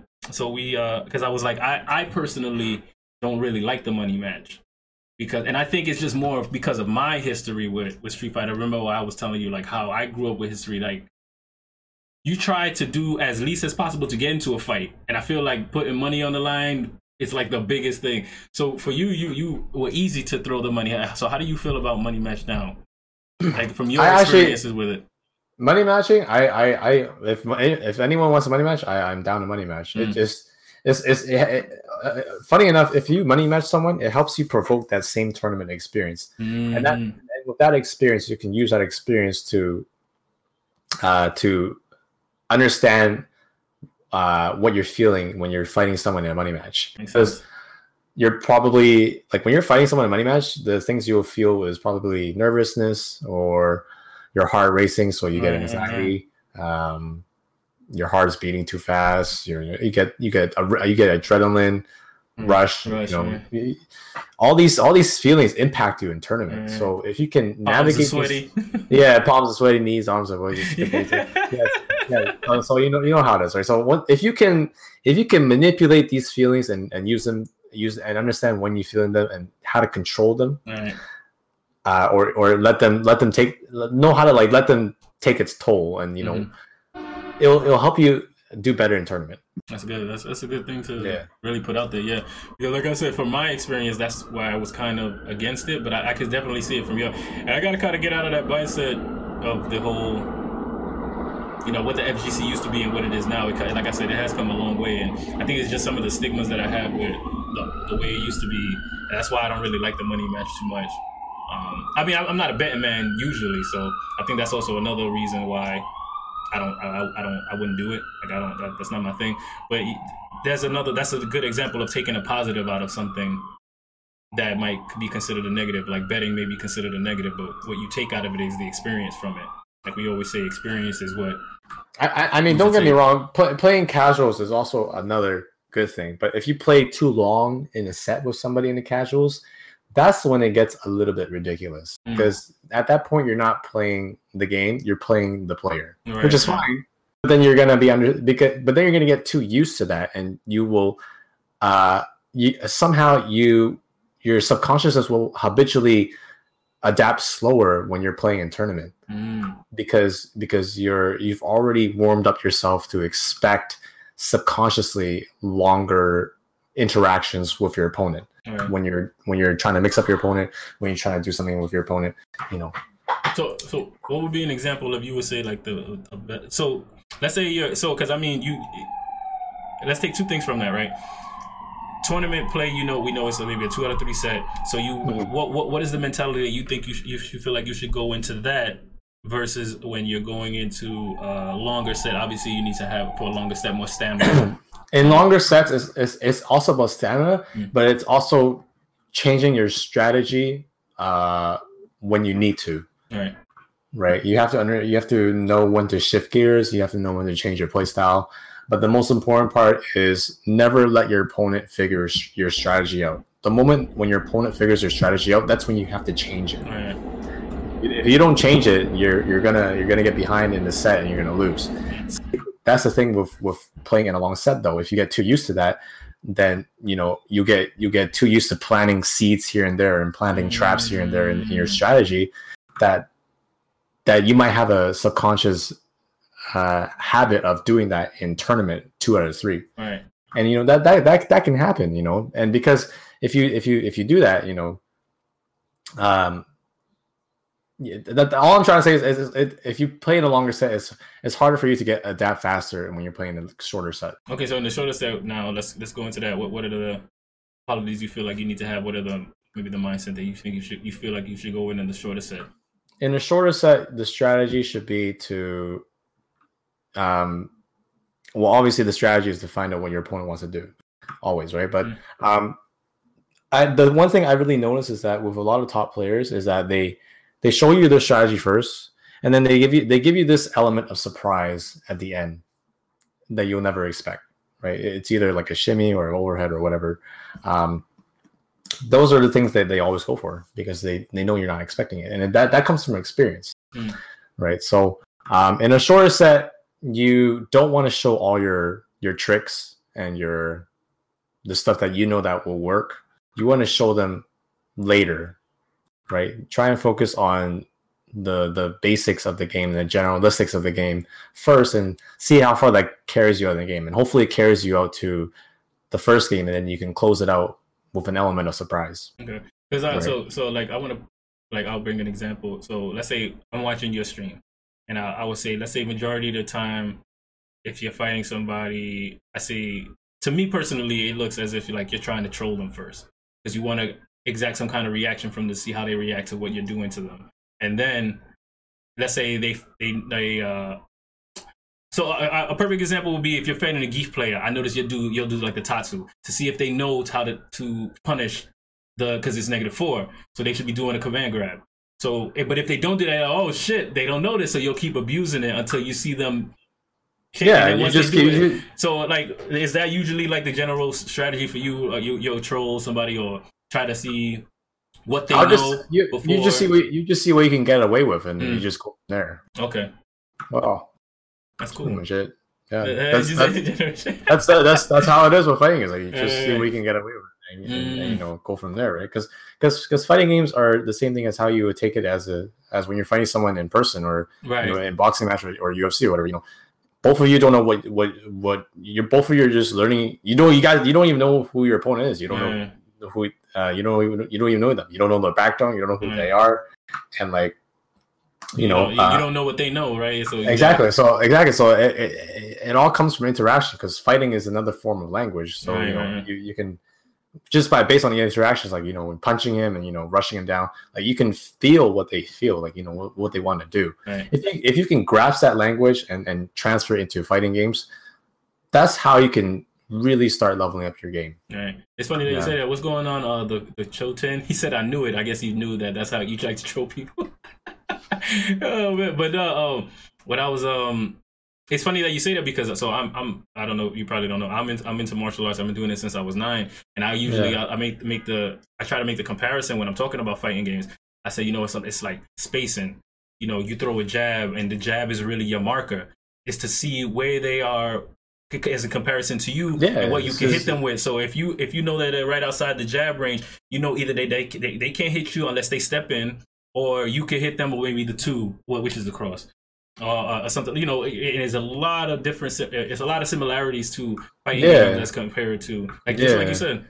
And some people can't understand it. They're just there to play the game. Right. Yeah, that's another thing.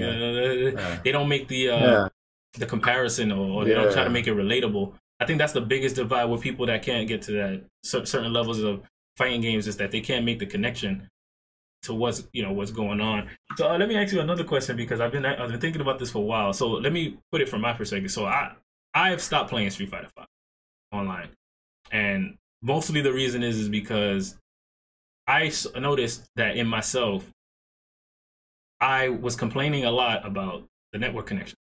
Because it really gets me upset, because it's never been something like, to me, it's never been to something to this extent, right? So that's crazy. so for me, but I got to a point where I noticed something. I was like, look, I have to do one or two things. Either I shut the fuck up and I play it the way the game is going to be played and stop making excuses and adapt to the lag and know what's going to happen, or don't play it. So I took the latter not to play it because I was getting so frustrated. But because I know, you experience it all the time, and every time I watch it, like, I'm looking at it as I'm watching your stream, and I'm just like, yo, I can't believe he can play through this. What was it like? How did you get to that point where it's just like it seems like just another day for you? Like, you could play 24 hours and play 24 hours Street Fighter and get more than about 16 hours of it is lag, and you just do it the same face. It's just all good. I don't know how you do that. It's not all good. You see me raging this shit. That shit get me wrecked. So I fucking fight Brazil people. I shouldn't be fighting people from Brazil. That shit's crazy. Like, but but you could. So but I know it does affect you at some point. But you get through it. Like, you're not constantly complaining the whole time. Like, you just. You'll say, but whatever, you just keep doing it. You just keep playing hard. And I don't know, me, it would break me. Like, it breaks me. Like, I'm just like, I guess because, you know what I mean? I know what you mean. And it's a very easy answer. It all comes back to experience. Mm-hmm. It's all, and it's the way of how you learn and how you handle things in life.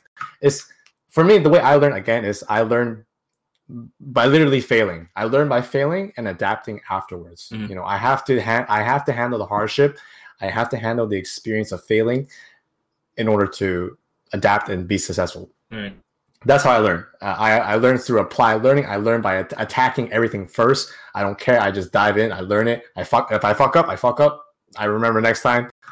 that's how I learn. And the other thing I learned is, I learned by repeatedly grinding, repetition. That's how I did in League. I would stay up 24 hours, even 40 hours a day, just to boost people or play League, just because I was trying to achieve a certain rank. Right. Trust me, League of Legends is more intoxicating, and it's more toxic than me playing Street Fighter right now. I have to depend on 4 other people. Mm-hmm. Yeah, it's just me playing that game is just way more toxic than Street Fighter. It is. You think I'm toxic in Street Fighter 5? I'm fucking more toxic in League of Legends. You straight the fuck up. So there's that. So even and just me complaining and raging on Street Fighter 5, that's just me from past experience from League of Legends. That's way worse. But I'm used to it. I'm used to all this bullshit. I'm used to all this whatever. You just gotta go. You gotta go through it. You gotta it's whatever, right? So it's just repetition of grinding, and just I know for a fact I'm gonna complain, but you know what? I'm gonna keep playing the game, because what else do I gotta do? What else can I do, right? Exactly. Yeah, I mean, like I said, dude, there was once I made that realization, unfortunately, I said, I'm gonna take a little break from it, because at the same time too, I'm not as strong of a player as you. So when I play the game, there's a lot more going through my head, in the sense, because I know what I want to learn. And I feel like when that variable comes through with that lag, I feel like it helps my learning process on what I'm trying to learn. And I think that was what kind of pushed me back and got me to the point where I was just like, nah. Yeah, but like I said, everyone learns differently.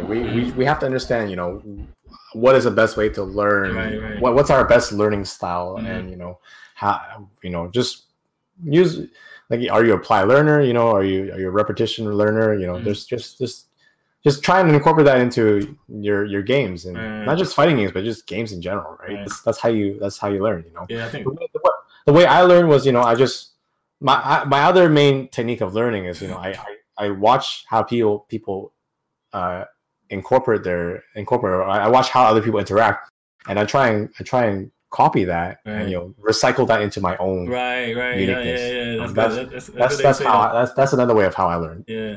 So me repeatedly watching Momochi, other Ken players online, those are resources that can help you hone your talent or hone your whatever you want to do. Right, it's good. Yeah. It's true that it's good that you say that, because that's one of my modes of learning, and I noticed also, as from getting, like, again, martial arts, a group setting is my best. Like, I'm sure you see martial arts classes, they got a bunch of people or whatever, a bunch of people sparring, they'll rotate and stuff like that. So I noticed that I used to thrive in that, because we would all come together, and also we had a group, so we would kind of, this is what you was doing, this is what you were doing, I noticed this, oh yeah, I noticed this about you, oh yeah, we could. And I noticed that, I guess maybe more, not only did I thrive with that, I'm used to that kind of setting. And I noticed maybe I didn't get to that level in Street Fighter because I didn't have that. Access to that. So like you said, everybody gets better in their own ways, and they have to realize what that is. Since you play League, you understand the group setting, but you also know how to put it in and do your own solo grind. So in fighting games, it's a lot of it is a solo grind. Yeah. So he was able to learn that way. So that's cool. That's interesting. But yeah, when I see you I'm like, how can this guy play 24 hours of swimming, dude? My man is a rubber band, and I'm just like, oh my god, that's crazy, dude. That's why when you see me in the chat, sometimes I always ask him like, yo, how's the lag in here? Because I'm like, yo, for you to be playing this song, it gotta be great. But not same shit. I'm like, oh my god, it gets me. I'm upset for you. And I'm just watching. You upset? You upset for me? I'll be mad. You upset for me? You don't think I'm upset? That shit's crazy. Jesus, dude, I'll be so mad, dude. Yeah, but that's how it is. The player base is really low, because if I'm playing 24 hours, people who's gonna play at 4 a.m. Right. Brazil, Mexico, Russia, whatever. Fine, I'll fight them, right? And the funny thing is, they be accepting the match. I don't get it. Why? I don't know, man. They probably in the same boat. It's 5 o'clock in the morning. They're like, dude, I'm trying to get me something, dude. That's true. And I think I find it so that will lead me into this next. How do you feel? Like, how do you feel the state of fighting games are at this point? So, in general, or yeah, in general, like as a general, and then I guess if you want, you could, categorize it with the different games like Street Fighter. No, I don't think I need to subcategorize it. Okay. I think just in general, fighting games are heading in a positive direction. Okay. Even though we all are aware that the FGC is poverty. It's actually comparatively to the other esports out there. Definitely. The other esports, but it's still considered esports, right? So, with the new games coming out, it does spark a bit more hope and hype into the esports FGC community. We got Soul Calibur coming out. We got Lethal League Blazer coming out. We got Smash Ultimate coming out.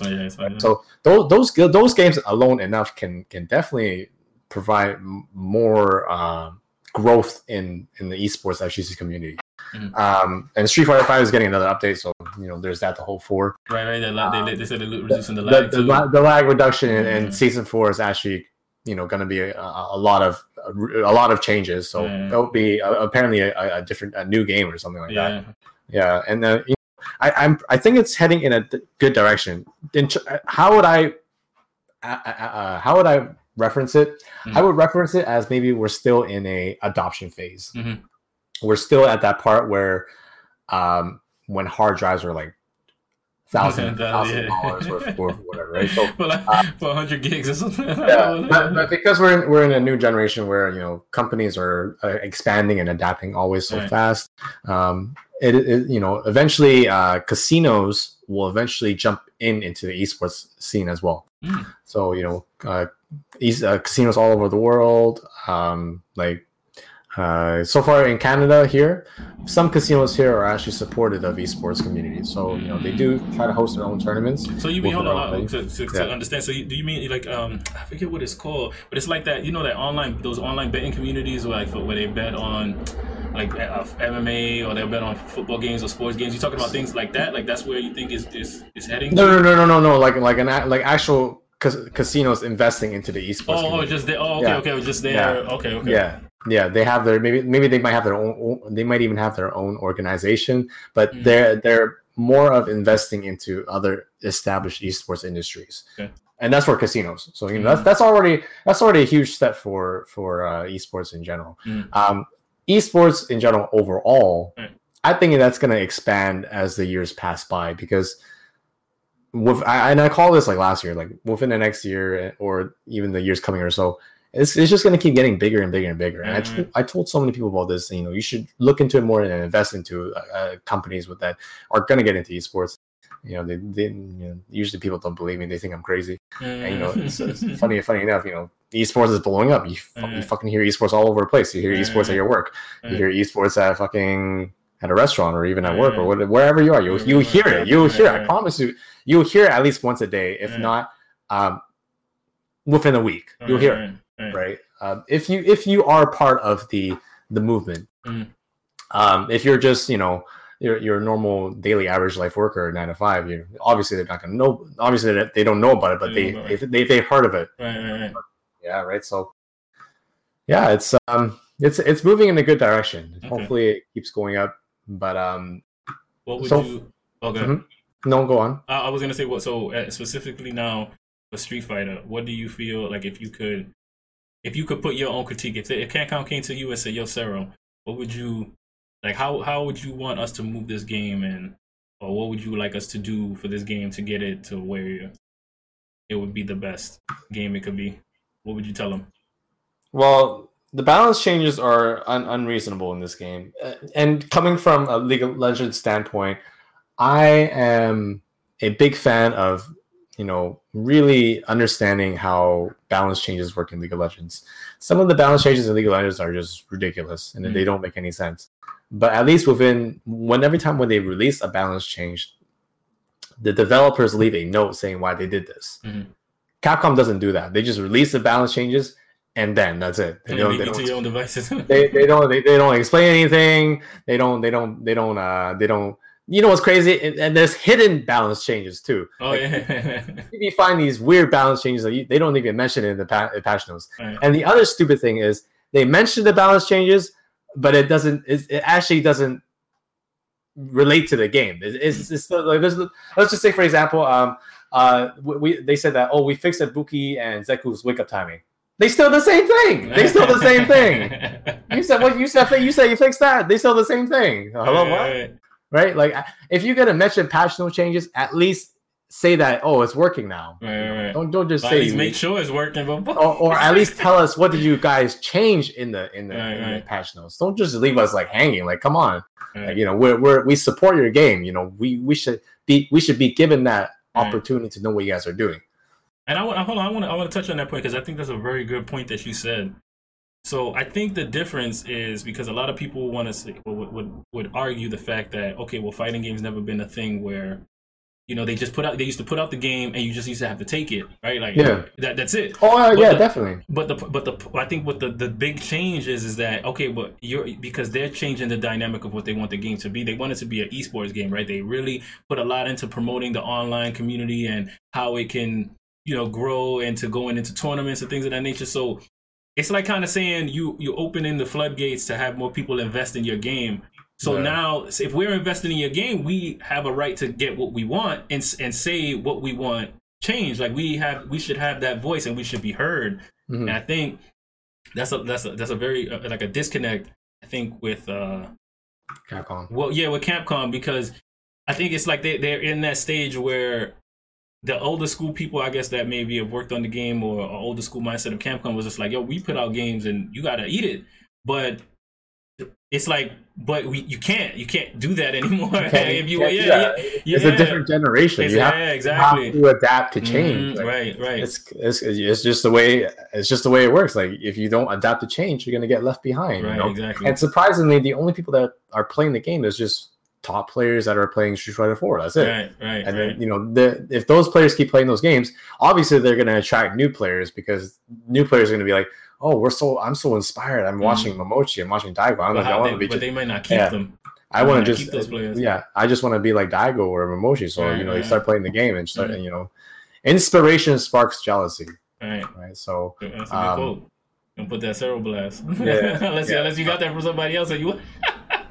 No, I got that from someone else. Oh, yeah. It was a good quote. Though. It was a good quote. It was a good one. Yeah, but like I said, it's like if Capcom can step up their game and like act like it as a actual esports, like adapt to the esports change, they will be in a better direction, right? So I mean, Ono stepped off, and the new guy is now in charge. So hopefully we'll see. Wait, so who stepped off? Ono, the head director, he stepped off. Yeah, he tweeted out. He's still part of Capcom, but he stepped off the development of the development. Yeah, the direction of the game. Right. It's interesting. Maybe that was a good. I mean, like he's been doing it for so long. Maybe they need a new perspective. Maybe they need somebody with a. Maybe they need someone new. Yeah. But I'm telling you, like they really need to step up because with these other games coming let's just take let's just take all these new Royal games coming out, like COD, like the new COD game that come out. It's crazy. Like every game coming out now is gonna have some sort of battle royale aspect because that's the trend. Right. It's true. And eventually, League of Legends is gonna make their own battle royale game. It's only a matter of time. Mm-hmm. I can already see it coming because there's already one right now. So if you're gonna make a game or you're gonna update your game, it needs to follow the trend. Mm-hmm. If it doesn't follow. Oh yeah, sorry. I just want to. How do you feel? Yeah, that they can follow that trend with a fighting game. How do you think that? How they can follow a trend? Yeah, because I mean, just follow. I mean, like just follow the same direction as they're heading. Like most of the microtransactions come from costumes. I understand that. Everyone has Chun-Li costumes, Minot costumes, whatever. All your waifus and shit, the way with games, the esport games are right now is that there's so much money on the line. There's so much tournaments going on weekly basis. Capcom has that too, but they need to open up to having more esports industries jump in on Capcom. I mean, they need to have a way to promote themselves to tell them that, hey, we have a game here that is potentially esports worthy and it can get really big. We just need more people to dump in the money in the game. Right. So I don't know how they would promote it, but they would have to think of something. So it's funny. Okay, so because I remember having a conversation and I asked a few people, more, I asked a bunch of people. I even remember messaging on Twitter. What's the guy from Canada Cup? What's the dude's name? Lapchi. I remember asking him a question. I said, I think that what needs to be done is they need to start moving away from just console gaming and try to implement PC in there in some kind of way. Everybody would bash him. Yeah, that's the worst idea, and blah, blah, blah. And I was getting into, and I'm like, dude, relax. I was like, first of all, let's look at this from a broader perspective. What's the thing that we're not doing? We're not promoting, and we're not getting anything from the PC market. We're not getting people like like brands that are the PC market is way huger. Yeah, it's way huger. Yeah, it's way huger. And but the issue is Sony is sponsoring. Right. So they have to use their consoles. Yeah. It's part of their contract. And I think that was probably not like maybe not their biggest mistake, but I think when they limited themselves to just that, kind of screwed them over a little bit. And maybe with the next iteration of the game, maybe they could, because I think, I don't know how you feel about it, but I think, a lot of people want to complain and say, well, for tournaments, it's going to be, crazy. But I said, dude, you have to try it and then work your way into they don't even have to do anything. They just have to partner with other PC companies like Gigabyte, Asus, whatever, any other technology company that's already established in esports. They just have to reach out to them, or or if those companies have already reached out to Capcom, look at the contract, look at their offer, and they probably want to promote some PC products or PC whatever to play Street Fighter 5. And that would be great for everyone, because then we won't complain about lag. Exactly, that's what I'm saying. So I don't know, people are so resistant to it. So I was watching. Do you watch Avoiding the Puddle at all, Aris? Do you ever watch his stream? I watch Aris. So I remember he was having a conversation about this too, and I was thinking about it. He said, that that he feels like a lot of it is tournament organizers where they don't want to put in the money to use the PCs because of how expensive it is and everything, and it's understandable. But at some point in time, somebody has to take the risk. Yeah. Like, why would a PC company give money to you if you're not playing on a PC so that you can show off the brand? Right. It's just like you can't have it. You can't have it both ways. You can't want investors but not take the risk to get the investors. Yeah. Right. I mean, your investment. You do investment. Am I like out of the norm? Somebody has to take the chance, or somebody has to. Well, when you're investing in general, you have to weigh out the risk versus the rewards. Right. If the reward is higher and the risk is lower, it's very optimal to take that opportunity. Right. However, if that risk is very high, but the reward is very high or low, this is up to you to decide if you want to take that opportunity or not. Right. And usually, most oftentimes, you don't want to, because it doesn't give enough reward, or there's just too much risk involved. Right. So generally, anything that's high reward and low risk is very optimal. Right. So because it's fun, so again, when I asked the question to Lapchi, he said I would have only PC games be on the main stage. A PC setup be on the main stage, and all the rest of the ones in the background be the consoles. But I said I think that's a good start, because it'll show the PC market, hey, look, we use PC, we can get it to work. This is everything else that comes with esports. This is a good game. I think it could go far. What can we work together? What do you think? Do you think that's a good start? Because I think, like I said, we have to get PC into the market if we want to get bigger. There's a whole untapped market out there that's not being tapped into, and the only way I feel like is you have to put it in the grander stage. Like when we all watch, what are we watching? We're watching tournaments, and when we all see it on PlayStation, they're like, okay, oh, that's cool, but what is it going to do for me? Like, what is it going to do for my brand? I agree too. I think that's the thing that Capcom is missing is the PC market. Right. If they can tap into the PC market and grab partnerships from Asus, Gigabyte, whatever technology company, and if they can, and if they can represent their brand, just putting their brand on their Capcom's logo or whatever, if they can represent their brand and also use their brand, their products in tournament, that would help Capcom so much. I'm sure they've gotten so much offers on that, and they just probably refused it. Right. I think it's like I said. So what do you think? The reason the community is so against it? Like a lot of the community and a lot of tournament organizers don't want to even try it. I mean, I know you said the risk reward type of thing, but I mean, do you think that's they're refusing or they don't want to try it because in tournaments, when they're organizing tournaments like ranking events or premier events, it's an actual abiding to the contract where they cannot play any console besides only PS4. Okay. Yeah, I'm pretty sure that's the case. Okay. So you think after the fact, once that runs out, maybe in the next iteration of the game, you think more tournament organizer? Because the reason why I say that is because I think, because I remember in 4, I remember when it was getting into like the Ultra, I think that was the last iteration of the game. It was PC, like they didn't have that deal, and I didn't really see many people using the PC setups. I thought that was a big chance for them to use it. I'm just saying from assumption that is the case, that they cannot play on a different console. They can only play on PS4 because of the contract base. Right.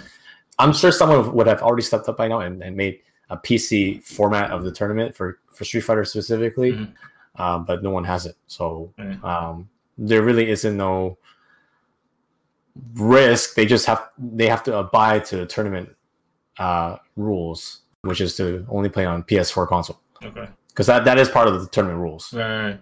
Okay, so if Capcom can change that, and if they get partnered with other certain types of technology companies, they can change that contract to say you can play on PC as well. Okay. So what would you say to the people that would say, because like I said, I've heard a lot of people complaining that they wouldn't want PC to be a part of tournament because of the problems that it would bring, like, with setups and controller malfunctions and things of that nature. What do you think about that? About them saying that? Because I mean, I think it's going to happen regardless. It's not. It's going to happen regardless. Thing. It happens with PS. It doesn't happen with PC. It happens with PS4 too, right? Yeah. So I mean, from my experience, the controllers don't usually. The controller is harder to set up on PC because if you're playing pad or if you have a Brooks converter or whatever, it's hard for the PC to navigate it and pick that up. So yeah, there's a lot of configuration involved, but it's worth it in the end because neither parties can complain after losing, because at the end of the day, there's no lag reduction in the game. Right. And I mean, I would think if I was to be a betting man and I would put a new configuration, I would say that a PC would be able to find way more configurations that you will be able to find on a regular system. Because of the internet downloadables, drivers and stuff like that. Yeah. I think there's a way around that in the sense where you say, hey, look, like for instance, who's the guy that uses the PS1 controller? He uses a PS1 controller to play the game. I forget his name. I don't remember. He plays, I think, Mika. I don't know. Well, anyway, he plays a PS1 controller. So what I would do to try to alleviate the pressure on the PC is like, okay, look, if you're gonna register for this tournament, what controller are you gonna be using? So that we know the controller that you're using, what maybe drivers we need to download, whatever, and try to take precautions on that end. And it may be a little bit more setup. It may take a little bit more time, but I mean, you got to do what it is that you got to. I mean, what are you supposed to do? What else are you gonna do? That's cool. Yeah, if you can let Smash GG know like what controller you're using, right? When you sign up the tournament, that'd be pretty cool. Yeah. You know what I'm saying? Yeah, I mean, like you have to. Anyway, this is all to say that there's a lot of excuses. But what are the solutions that you're coming up with instead of just throwing out excuses? Like I said, I was hearing a lot of excuses, but okay, you guys want money, right? you guys want money. You got to go to the money, and how else to go to the money is to stop making the excuses and work for solutions so we can make this money. Yeah, pretty much it. So with that, because you started to bring in your knowledge of investments and stuff like that. How did you get into that field, and what brought you into?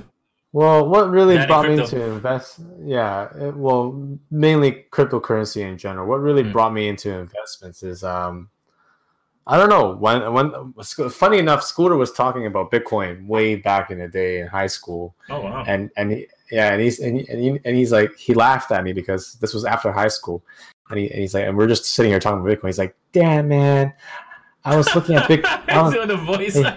He's like, damn man, I was looking at Bitcoin. Like even when we were in high school, I was like, I should have bought this shit. He's like, I should have bought this shit. He's like, I didn't know this shit was gonna go so high. He's like, I'm like, well, damn, you know, yeah. If you bought like 100 Bitcoins back in high school, you would have had a turnover of $1 million per coin. Jesus. Yeah. So I mean, it was crazy. Like, but anyway, when I started studying Bitcoin, that's when I really started getting into understanding before I even started investing, I had to understand all the terminology behind Bitcoin, right? I'm not going to explain it right now because there's too much. It's going to take too much time and too much terminology. But I'll just give you the gist. Basically, it's a different form of transaction on the internet.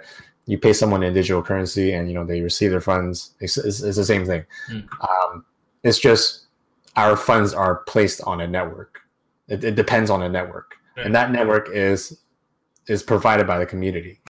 So if that network ever gets shut down, you know your transactions are slow. Your transactions don't go through until it gets back up, right? So the thing is, what really sparked an interest in me is that I noticed the cryptocurrency or digital currency was still in the adoption phase. There was a lot of opportunities to make a lot of money from the market.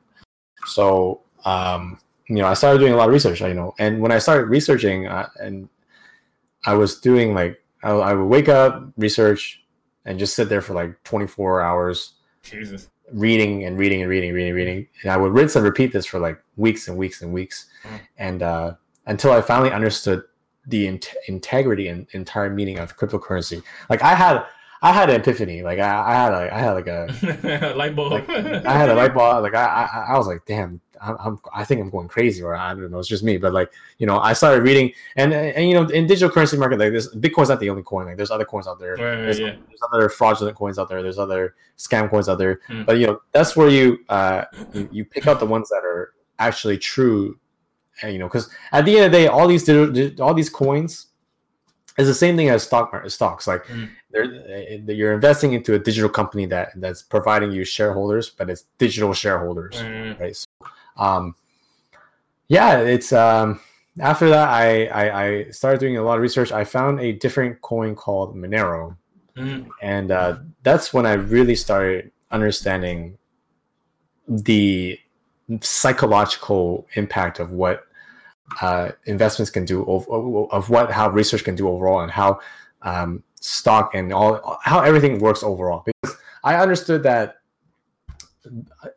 here's the thing: Bitcoin used to be a private transaction. So if you made a transaction with Bitcoin and you bought something on usually people would buy they'll go on the black market, they'll buy something crazy, like they'll buy cocaine or whatever. Like if they bought cocaine with Bitcoin in the black market, that transaction was hidden. It's private. No one can see it. No one can find it. It's gone. It's untraceable. When I was researching Bitcoin at the time, Bitcoin was no longer as private or untraceable as before. It could have been traced when I was researching Bitcoin, but it was still considered private. Nobody can see the transaction, but it's still traceable. Okay. So what Monero was what they did was they produced their own digital coin, and then they added the technology and the programming into the coin, into whatever the networking, and they made Monero able to be untraceable at all times. So what this does is it literally replaces the niche of Bitcoin, because Bitcoin, the main purpose was to use it to buy black market stuff, shady transactions, right? And now that it's trackable.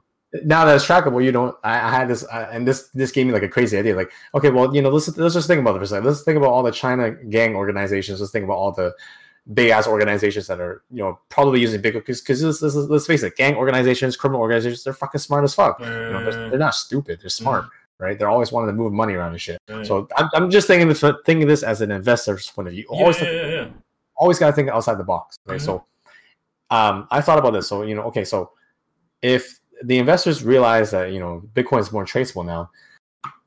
What if they start moving their money over to Monero?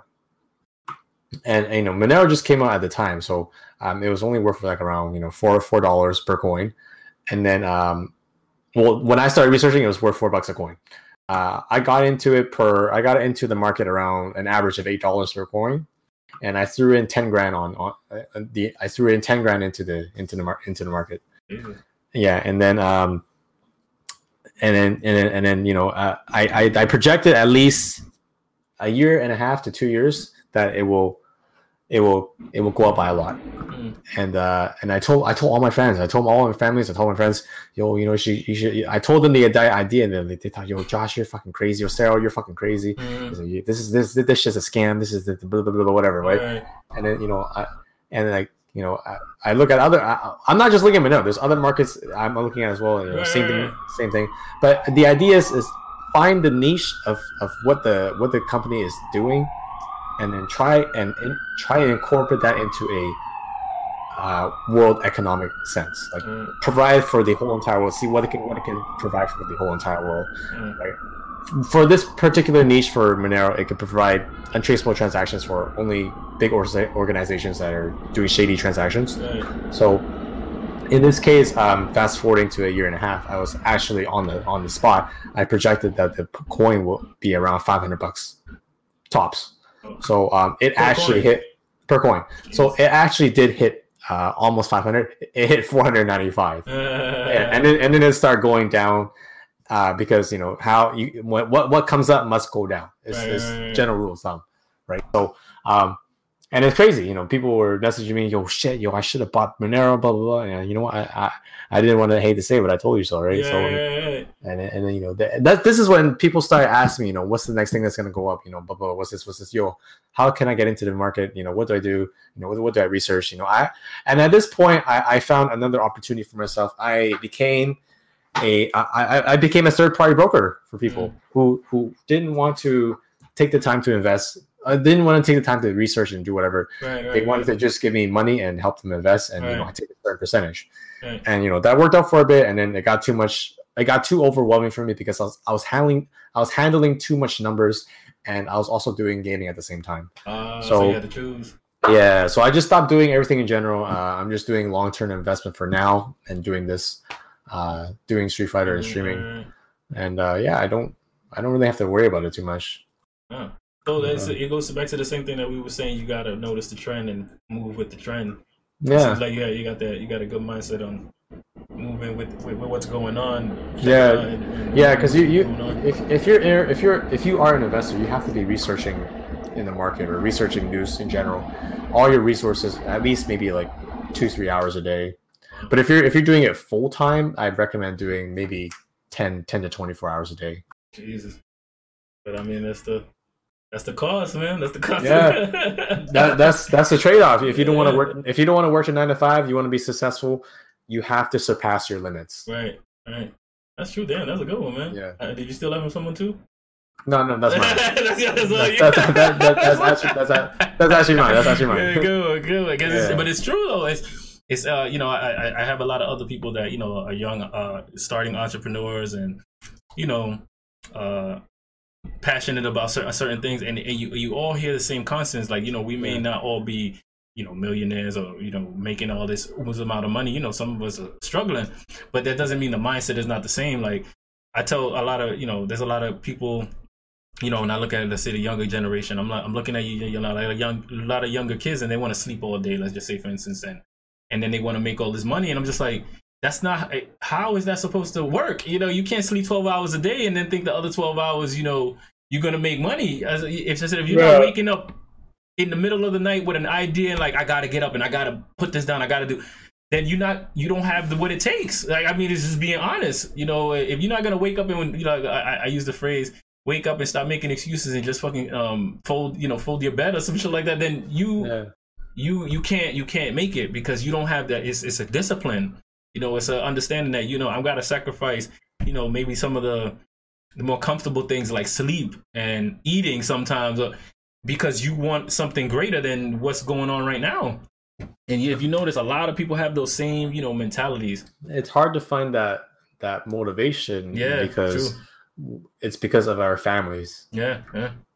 Because we are subliminally embedded with the ideas of, that your family wants you to be a doctor or a lawyer or whatever. Yeah. And, you can't find your own route in life. Right. And that's fine. If you want to make your family happy, that's fine. But I mean, just know that if you take an adventure and a journey on your own and grow from the bottom to up, it becomes more rewarding and successful. Right. Especially for you. Everybody will see it maybe in the end.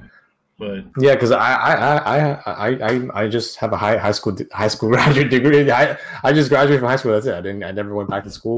Right. I'm just working my way up. That's it. Right. And self-taught. I mean, you did everything else. Is just you just researched it. All these skills I've picked up is from my biological father. Like I was so inspired of him. Being able to pick up so many skills. Right. I want to do the same thing. I do hair. I do makeup. I do nails. I do anything at a salon, like, fucking, what else is there? I do vocal coaching, I teach people about financial investments, there's so many things I can list, but like, there's just so many skills I have picked up over the course of ever since I was a kid till now is very humble. It's very inspiring for myself. Yeah, that's cool. So segueing into like the ending, I know we were talking about before we even started that like you feel like you get into that point where now you got to find what it is that you want to do. What made you feel like that? Like now like it seems like the way I was getting it is that, like, all right, I dabbled in a lot of things. I think now I want to start segueing into what I think I'm going to be for like the next couple of years of my life, or that's because I've always been born to play games. Like, ever since I was a kid, I want to play games. You see other people playing games, and they get paid to play games. Right. They become a celebrity. I want that. I want to get to that level, Right. And that's what's really inspiring, because I'm a fucking gamer. Right. Yeah, you gotta stop. How you say, stop denying it, right? It's just like, all right. So that, I mean, do you feel like that's it now? That, like, if you see yourself in the next maybe 10, 15 years, where you think you would be at? In the next 10, 15 years, I will probably be a social worker and also doing other things on the side as well. So, yeah. So you think the fighting games, you think that'll be in the, like, not as or something like that? It'll still be there. Everything will still be there. I'll do social. I'm doing social worker still though. Right. Like, I'll try and fit everything in one spot, but like balancing it will be pretty hard. But that's what I plan on doing. Like, I've always dreamt of being a social worker. Right.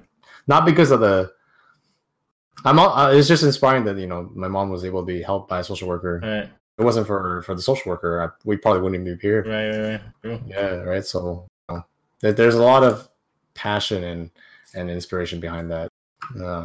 What do you think you could take from your experience in, like, let's say, gaming to if you want to be social work? Like, what do you think that could help you with that? To gladly explain to parents that are having trouble about my failures and relate to them. Mm-hmm. I can relate to them on anything that they've experienced. Right. Hardships. I can not relate, but I can even understand it and grasp it, and and then try to think of a solution. Like, it'll definitely be because of the experience I've handled over the course of time, my lifetime. Yeah. I think that's a big thing of social work. I think social working it has it in there. Social, right? Social, you have to be able to communicate. You have to be able to relate. If you don't have those qualities, then I mean, you can't just get a degree in social work and just go into the field. Right. You're not gonna get anywhere, right? Yeah. And I think that kind of sucks for somebody like you too, because I don't know any other way but at least getting some kind of degree to get into social work. Exactly. I mean, you have to. It's the only way. Yeah, that sucks. Because I mean, you'll have the life experience, but a lot of these people need that paper. That kind of sucks. But all right, man. I don't know. That's all I got right for now. And I know we've been up for a while, man. We've been for a while. It's 2 hours, man. Oh shit! Really? Damn. The time went quick, man. It's long ass podcast, bro. Yeah. I mean, well, I usually don't try when I do these things. Like I said, that's why when I told you in the beginning, I don't want it to be like a Barbara Walters type of, thing. What I'm gonna do is when I'll chop it up a little bit, so kind of get the certain categories. Oh, I see. All right. But I want it to be kind of free flowing. If I was right next to you, if I was next to you and we would talk, that's how I would want it to be. Like, yo, fucking just going in, yeah. But so yeah, I mean that's a good conversation. We're gonna get you on. Yeah, I gotta get you on again, man. When you got some more time. Like Word. Well, you got anything else to ask, or? No, I mean, anything you want to plug in before? Anything that you want to say to your peoples about? I think everyone knows me, but I mean,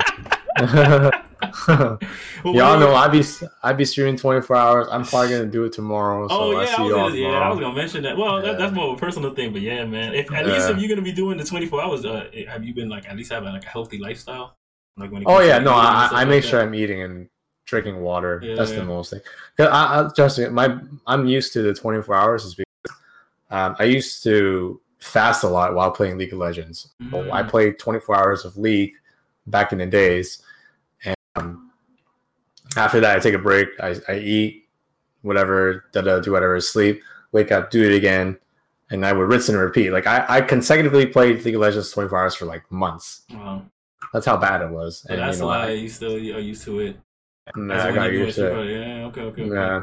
And the way my sleep schedule works is like I can adapt to any sleeping schedule. Like I can sleep in the nighttime, I can sleep in the morning, like whatever. Like, but as soon as I hit on the plane, I can't sleep. It's ridiculous. That's just whack. I actually have to take a sleeping pill to sleep on the plane. It's crazy. Oh, speaking of that, what are the like? So I mean, obviously, we're gonna be. Yeah, when are you gonna be for the next season? We're gonna be in New York next week, boy. Next Friday. Yeah, we in New York next Friday. I gotta hit you up, man. Anyone in New York, I'm gonna see you all there. We'll be there. What's out here? ECT. It's in New Jersey. Yeah, it's in New Jersey. So I'm gonna be there. Gonna eat with Scooter because Scooter gonna come through. And then the following next week, I got to travel again to the Canada Cup, so that's in Toronto. Right. Yeah, and then from there on, we don't know. I might be at the Last Chance qualifier, and then that's we'll I don't know where it is. I don't know what it is. I thought it was right in where the same place Capcom Cup is going to be. I don't remember. Probably, yeah. But after that, and then it's next year, and see what happens. Yeah. Well, where in Jersey, East Coast Throwdown going to be? I have no idea. I'll check it because I mean it's probably driving distance, and I'll try to make it out because I've been doing so much with this and other things. I'm going to be teaching martial arts soon to little kids, so I've been really. You know how it is sometimes. When you mold to focus on one thing, something else falls off, and since I haven't been Street Fighter, for sure, like. Yeah, I know what you mean. Yeah, you know how it is. 24 hours reading on cryptocurrency. I'm pretty sure a lot of things is fading in the background some days. So. It is. That's just behind me now. Like I actually have to read now if I want to pick up on something. But from all the fundamentals of digital currency is still with me. Right. And investing and all that stuff. Yeah. I gotta. I'm gonna make sure I hit you up and. I'll see what the tickets are like, and I'll probably drive down there.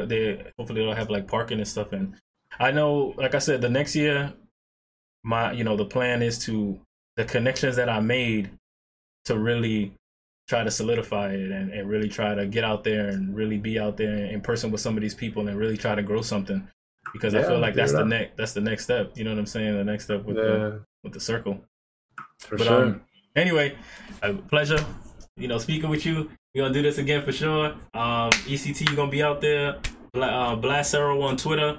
You say you don't really mess with Instagram too much, but right now Twitter you on. You're always on Twitch.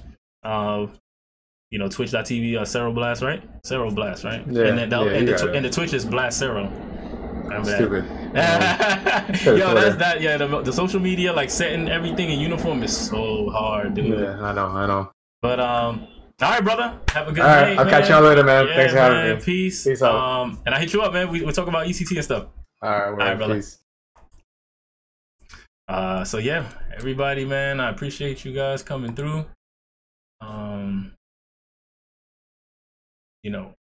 We were talking for a while. So I'm glad for all of you that really stood to hear what was going on. Blessings to all. I'll catch you guys probably most likely on Monday because I got to take a break. Usually on the weekends I don't even do these streams, but hit the follow, hit me up on the other social media sites. My link is right there. I'll put this up on podcast form, and I'll throw it up on YouTube as well. So check it out there. And that's it, guys. Blessings to all. Have a good night, and I'll see y'all on the next one. Peace.